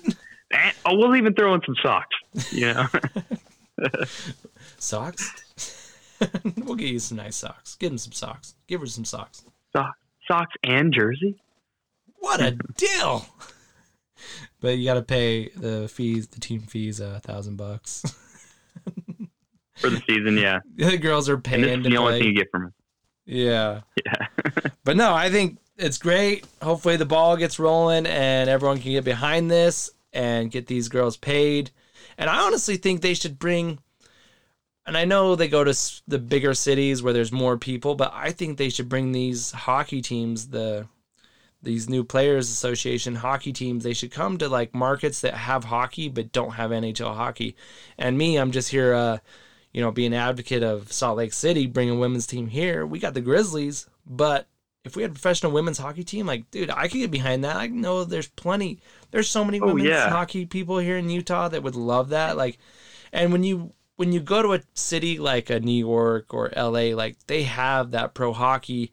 So most of the fans are like, oh, you want to go to a game? Oh, it's the women's game. You might get that, but like come to a city where they don't have pro hockey and get that ball rolling. That way, you can get a lot of fans and it's not to say that people in LA don't love women's hockey just as much as they love NHL hockey. The fact is that people only have so many dollars to spend on sports. Yeah, and there's so many franchises and teams you're going to be competing against. Yeah, so it's for eyes, just as far as your local community, but like that would be a great partnership and like counterpart to the Grizzlies at like the Maverick Center, as a women's team. Yeah, because I think they would actually stagger the weekends. One's home while the other one's away, kind of thing. Kind of like partner together, kind of get like a season ticket for the both of them. Because I would love to go to a women's game just as much as I'd love to go to a Grizzly game. But if I had an NHL team that I'm spending $100 a ticket on, then I don't think I would be going to any ECHL hockey even. I wouldn't be going to Grizzly games if there was an NHL team here because all my dollars to spend on pro hockey is going to the NHL team. So put these women in a place where they can, fill the seats, get butts in the seats. That's the main goal there. And not to say that they wouldn't be a big team or a big thing in a big city, but I just think there's only so many dollars to spend on pro sports. So come somewhere where, I know we have the Grizzlies, but I think Grizzly tickets aren't expensive. What I'm saying is you could afford going to both those teams rather than if they went somewhere where, you have the Islanders in these teams or the Rangers in this team. Like it's expensive to go to a Rangers game. So maybe you're getting the people who can't afford the Rangers games, but then you're just getting people upon pity, not, like, oh, we couldn't afford the Rangers game, so I guess we'll go to the women's game. No, you want people that want to be there, want to, go to these games. So that's my 2 cents on it. I want a women's team here in Salt Lake. I think my daughter would love it, so I'm a little biased. I think it'd be great for your daughter. And there's a lot of young daughters now playing hockey and picking up the stick, and University of Utah created a women's team. Yeah. It's like, this would be great inspiration and like great way to grow the sport in Utah. I think the community would really embrace it. Yeah. So long story short, the sad news of the NWHL canceling their season. There's good news that the PWHPA has a game scheduled at the end of the month. So tune in for that. It's brought to you by Bauer and Chase Bank, I believe. Not that matters. Got some big sponsors that are hopping on board. So. Yeah, and they have the Rangers and the Leafs, so you get more NHL teams behind these girls, and I think it's going to flourish. So, yeah, I think those are the partnerships that will help this be successful. Yeah, so moving from the women's pro to the men's pro, the NHL, you heard of it? Yeah, I think I watched a couple of those games. Yeah, I just got done watching the Capitals games. Actually, Mark called me and he's like, dude, you watching the Ben fight? And I'm like, no, dude, I'm doing a podcast. Is that what that was? yeah. That's why we had to record for the second time right now? Yeah, that's why we got interrupted and we had to restart this because Mark was calling me to tell me that, dude, you see that fight by Jamie Benn? No, but thanks for talking to me about it. I'm trying to actually record talking about hockey right now as you're calling me. Maybe it wasn't even Jamie Benn. Maybe it was Jordy Benn. I don't even know. He just said Ben. Fight. That's right. You say Ben, it's like, what's Ben?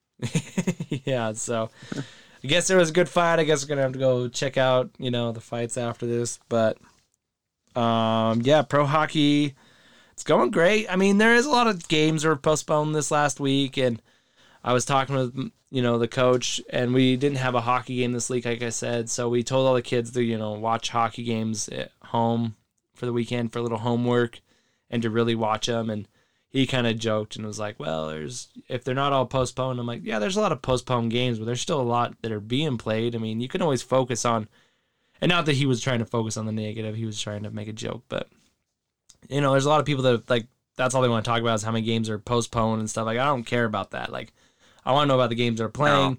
Like, you could postpone half the games every day. I don't care if there's one game a day. I'm watching hockey. I'm enjoying it, enjoying the season, giving my positive energy to the positive, people on the ice playing. It's one thing if maybe your whole fantasy team, gets their games postponed or your FanDuel team that night. But, hey, we're going to be thankful that hockey's just back. It's being played. That's right. And they're trying to get creative. And the NHL did release that schedule today, right, or yesterday, of all the rescheduled games and updates. So I think they're gonna. I think they're doing going by the wayside or anything. Yeah, I think they're gonna do that like weekly, kind of keep you updated. Right now, like, because if you're like, oh, we'll get to it, but they're trying to be proactive and kind of. Well, that's like Arizona's games against the Minnesota Wild were canceled this weekend, and so I think St. Louis was supposed to play.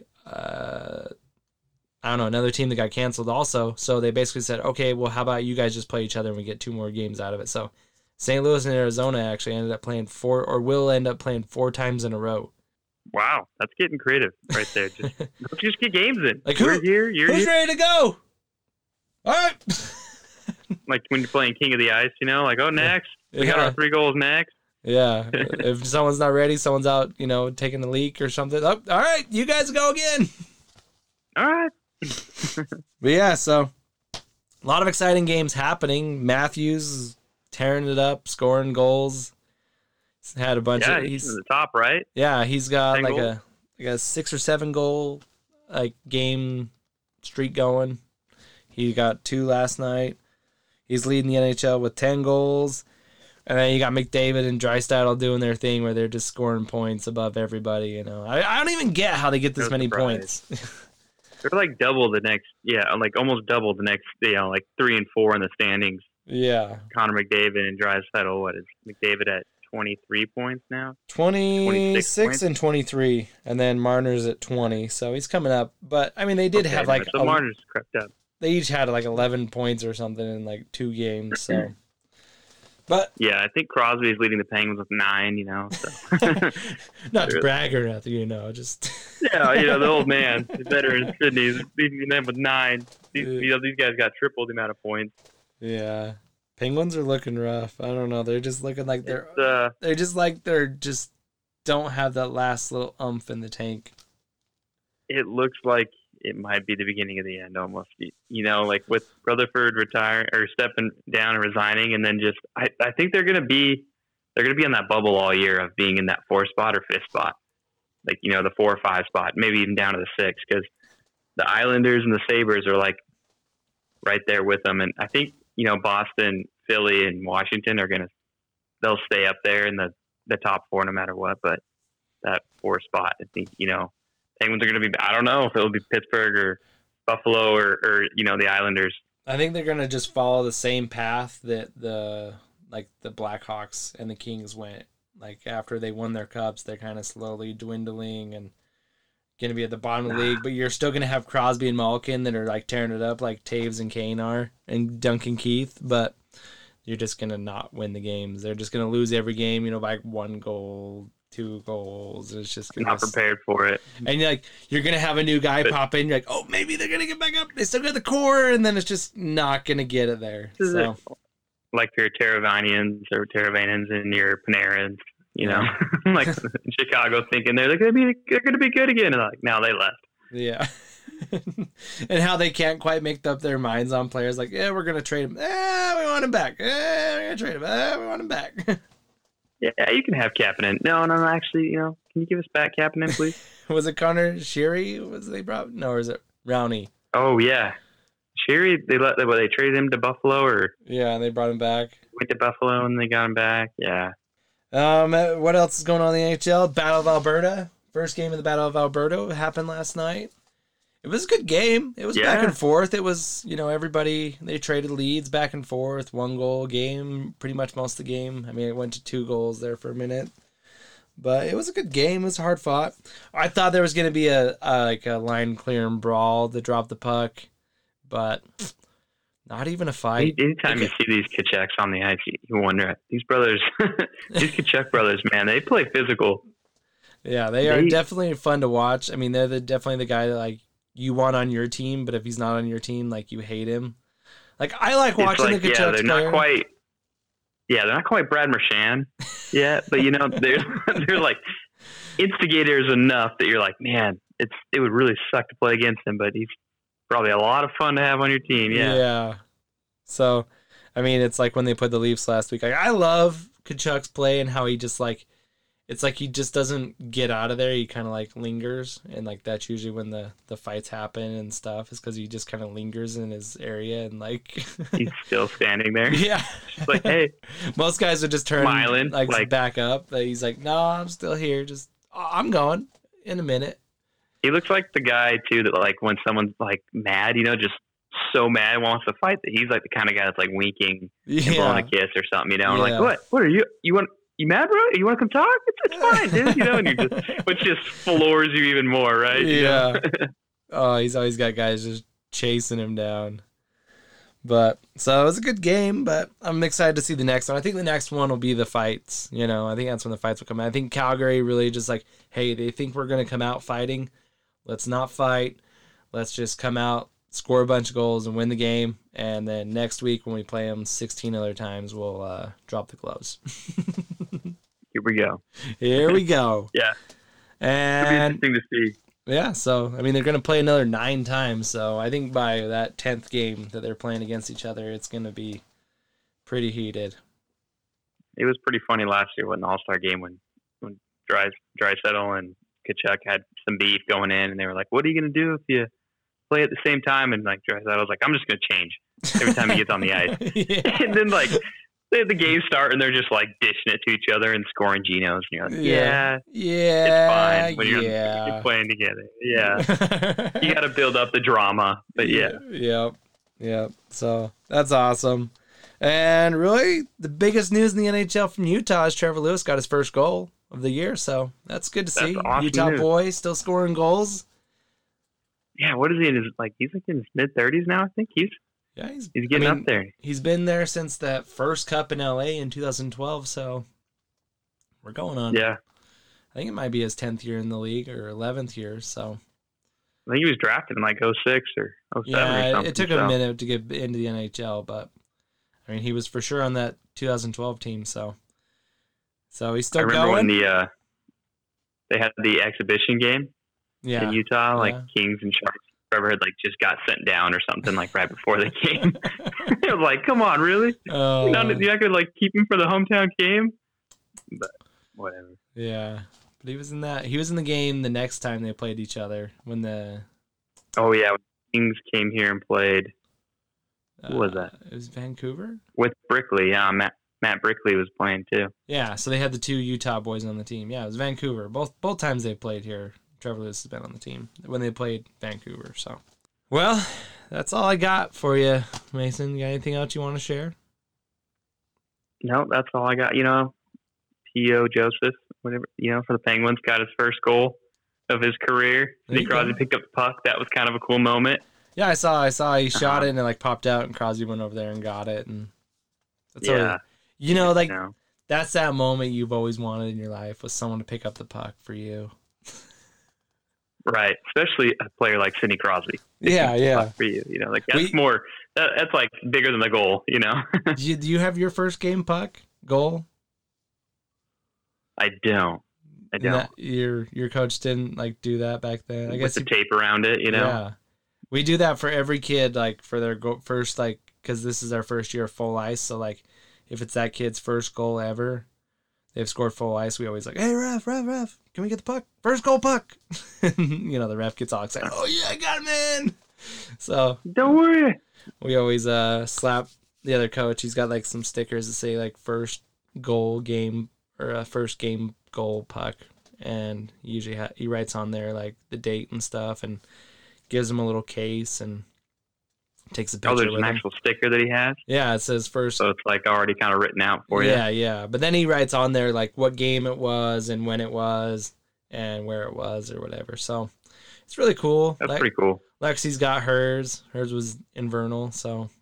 Yeah, I think it's pretty neat. I've seen the Provo River Blade's been kind of creative. They've been posting that like when someone gets a hat trick or like scores their first goal or point, they like post a picture with them with the pucks in their hand, and they're like smiling, and it says in white tape, like around the puck, like what they did. You're like, that's a cool way to, just kind of like get some posts on the page, right? Update the page a little bit, and then also like get these players' faces on there. Yeah. And for that player, those moments. It's a cool moment. So, well, all right, Mason. It's been a great afternoon with you. Yeah, I appreciate you calling me. We out here in the lovely Fort Sill. We only got to do this one more time. One more time in the town of Lawton, and then back home. I'll get my sign ready. Back into Davis County, Utah. I'll get my sign ready. Pick you up at the airport. Step off the plane and go right into the Cup Talk show and miss my family and everything. Like, oh yeah, you guys were there. Yeah. All right, Mason. And maybe when this airs, Tampa Bay Lightning, their counterpart, the Buccaneers, will be a chance as well. We'll see. Or maybe it'll be like the Rays and they lost. Yeah, that's right. I think that'd be crazy if the Rays would have won and then the Buccaneers, and then the Heat was in the championship too, so you could have had Florida sweep. Miami, yeah. That's something you never think about, really. Yeah, Florida, those teams you haven't like typically. I don't know the last time more than one team Florida won anything. So yeah, that would be funny. Miami kind of got smoked in the NBA Finals. Yeah, I don't think they had any chance. But all right, Mason. LeBee. All righty, man. Take it easy, man. We'll see you. It's been real once again. We'll talk to you later, bro. Okay, bye. Bye.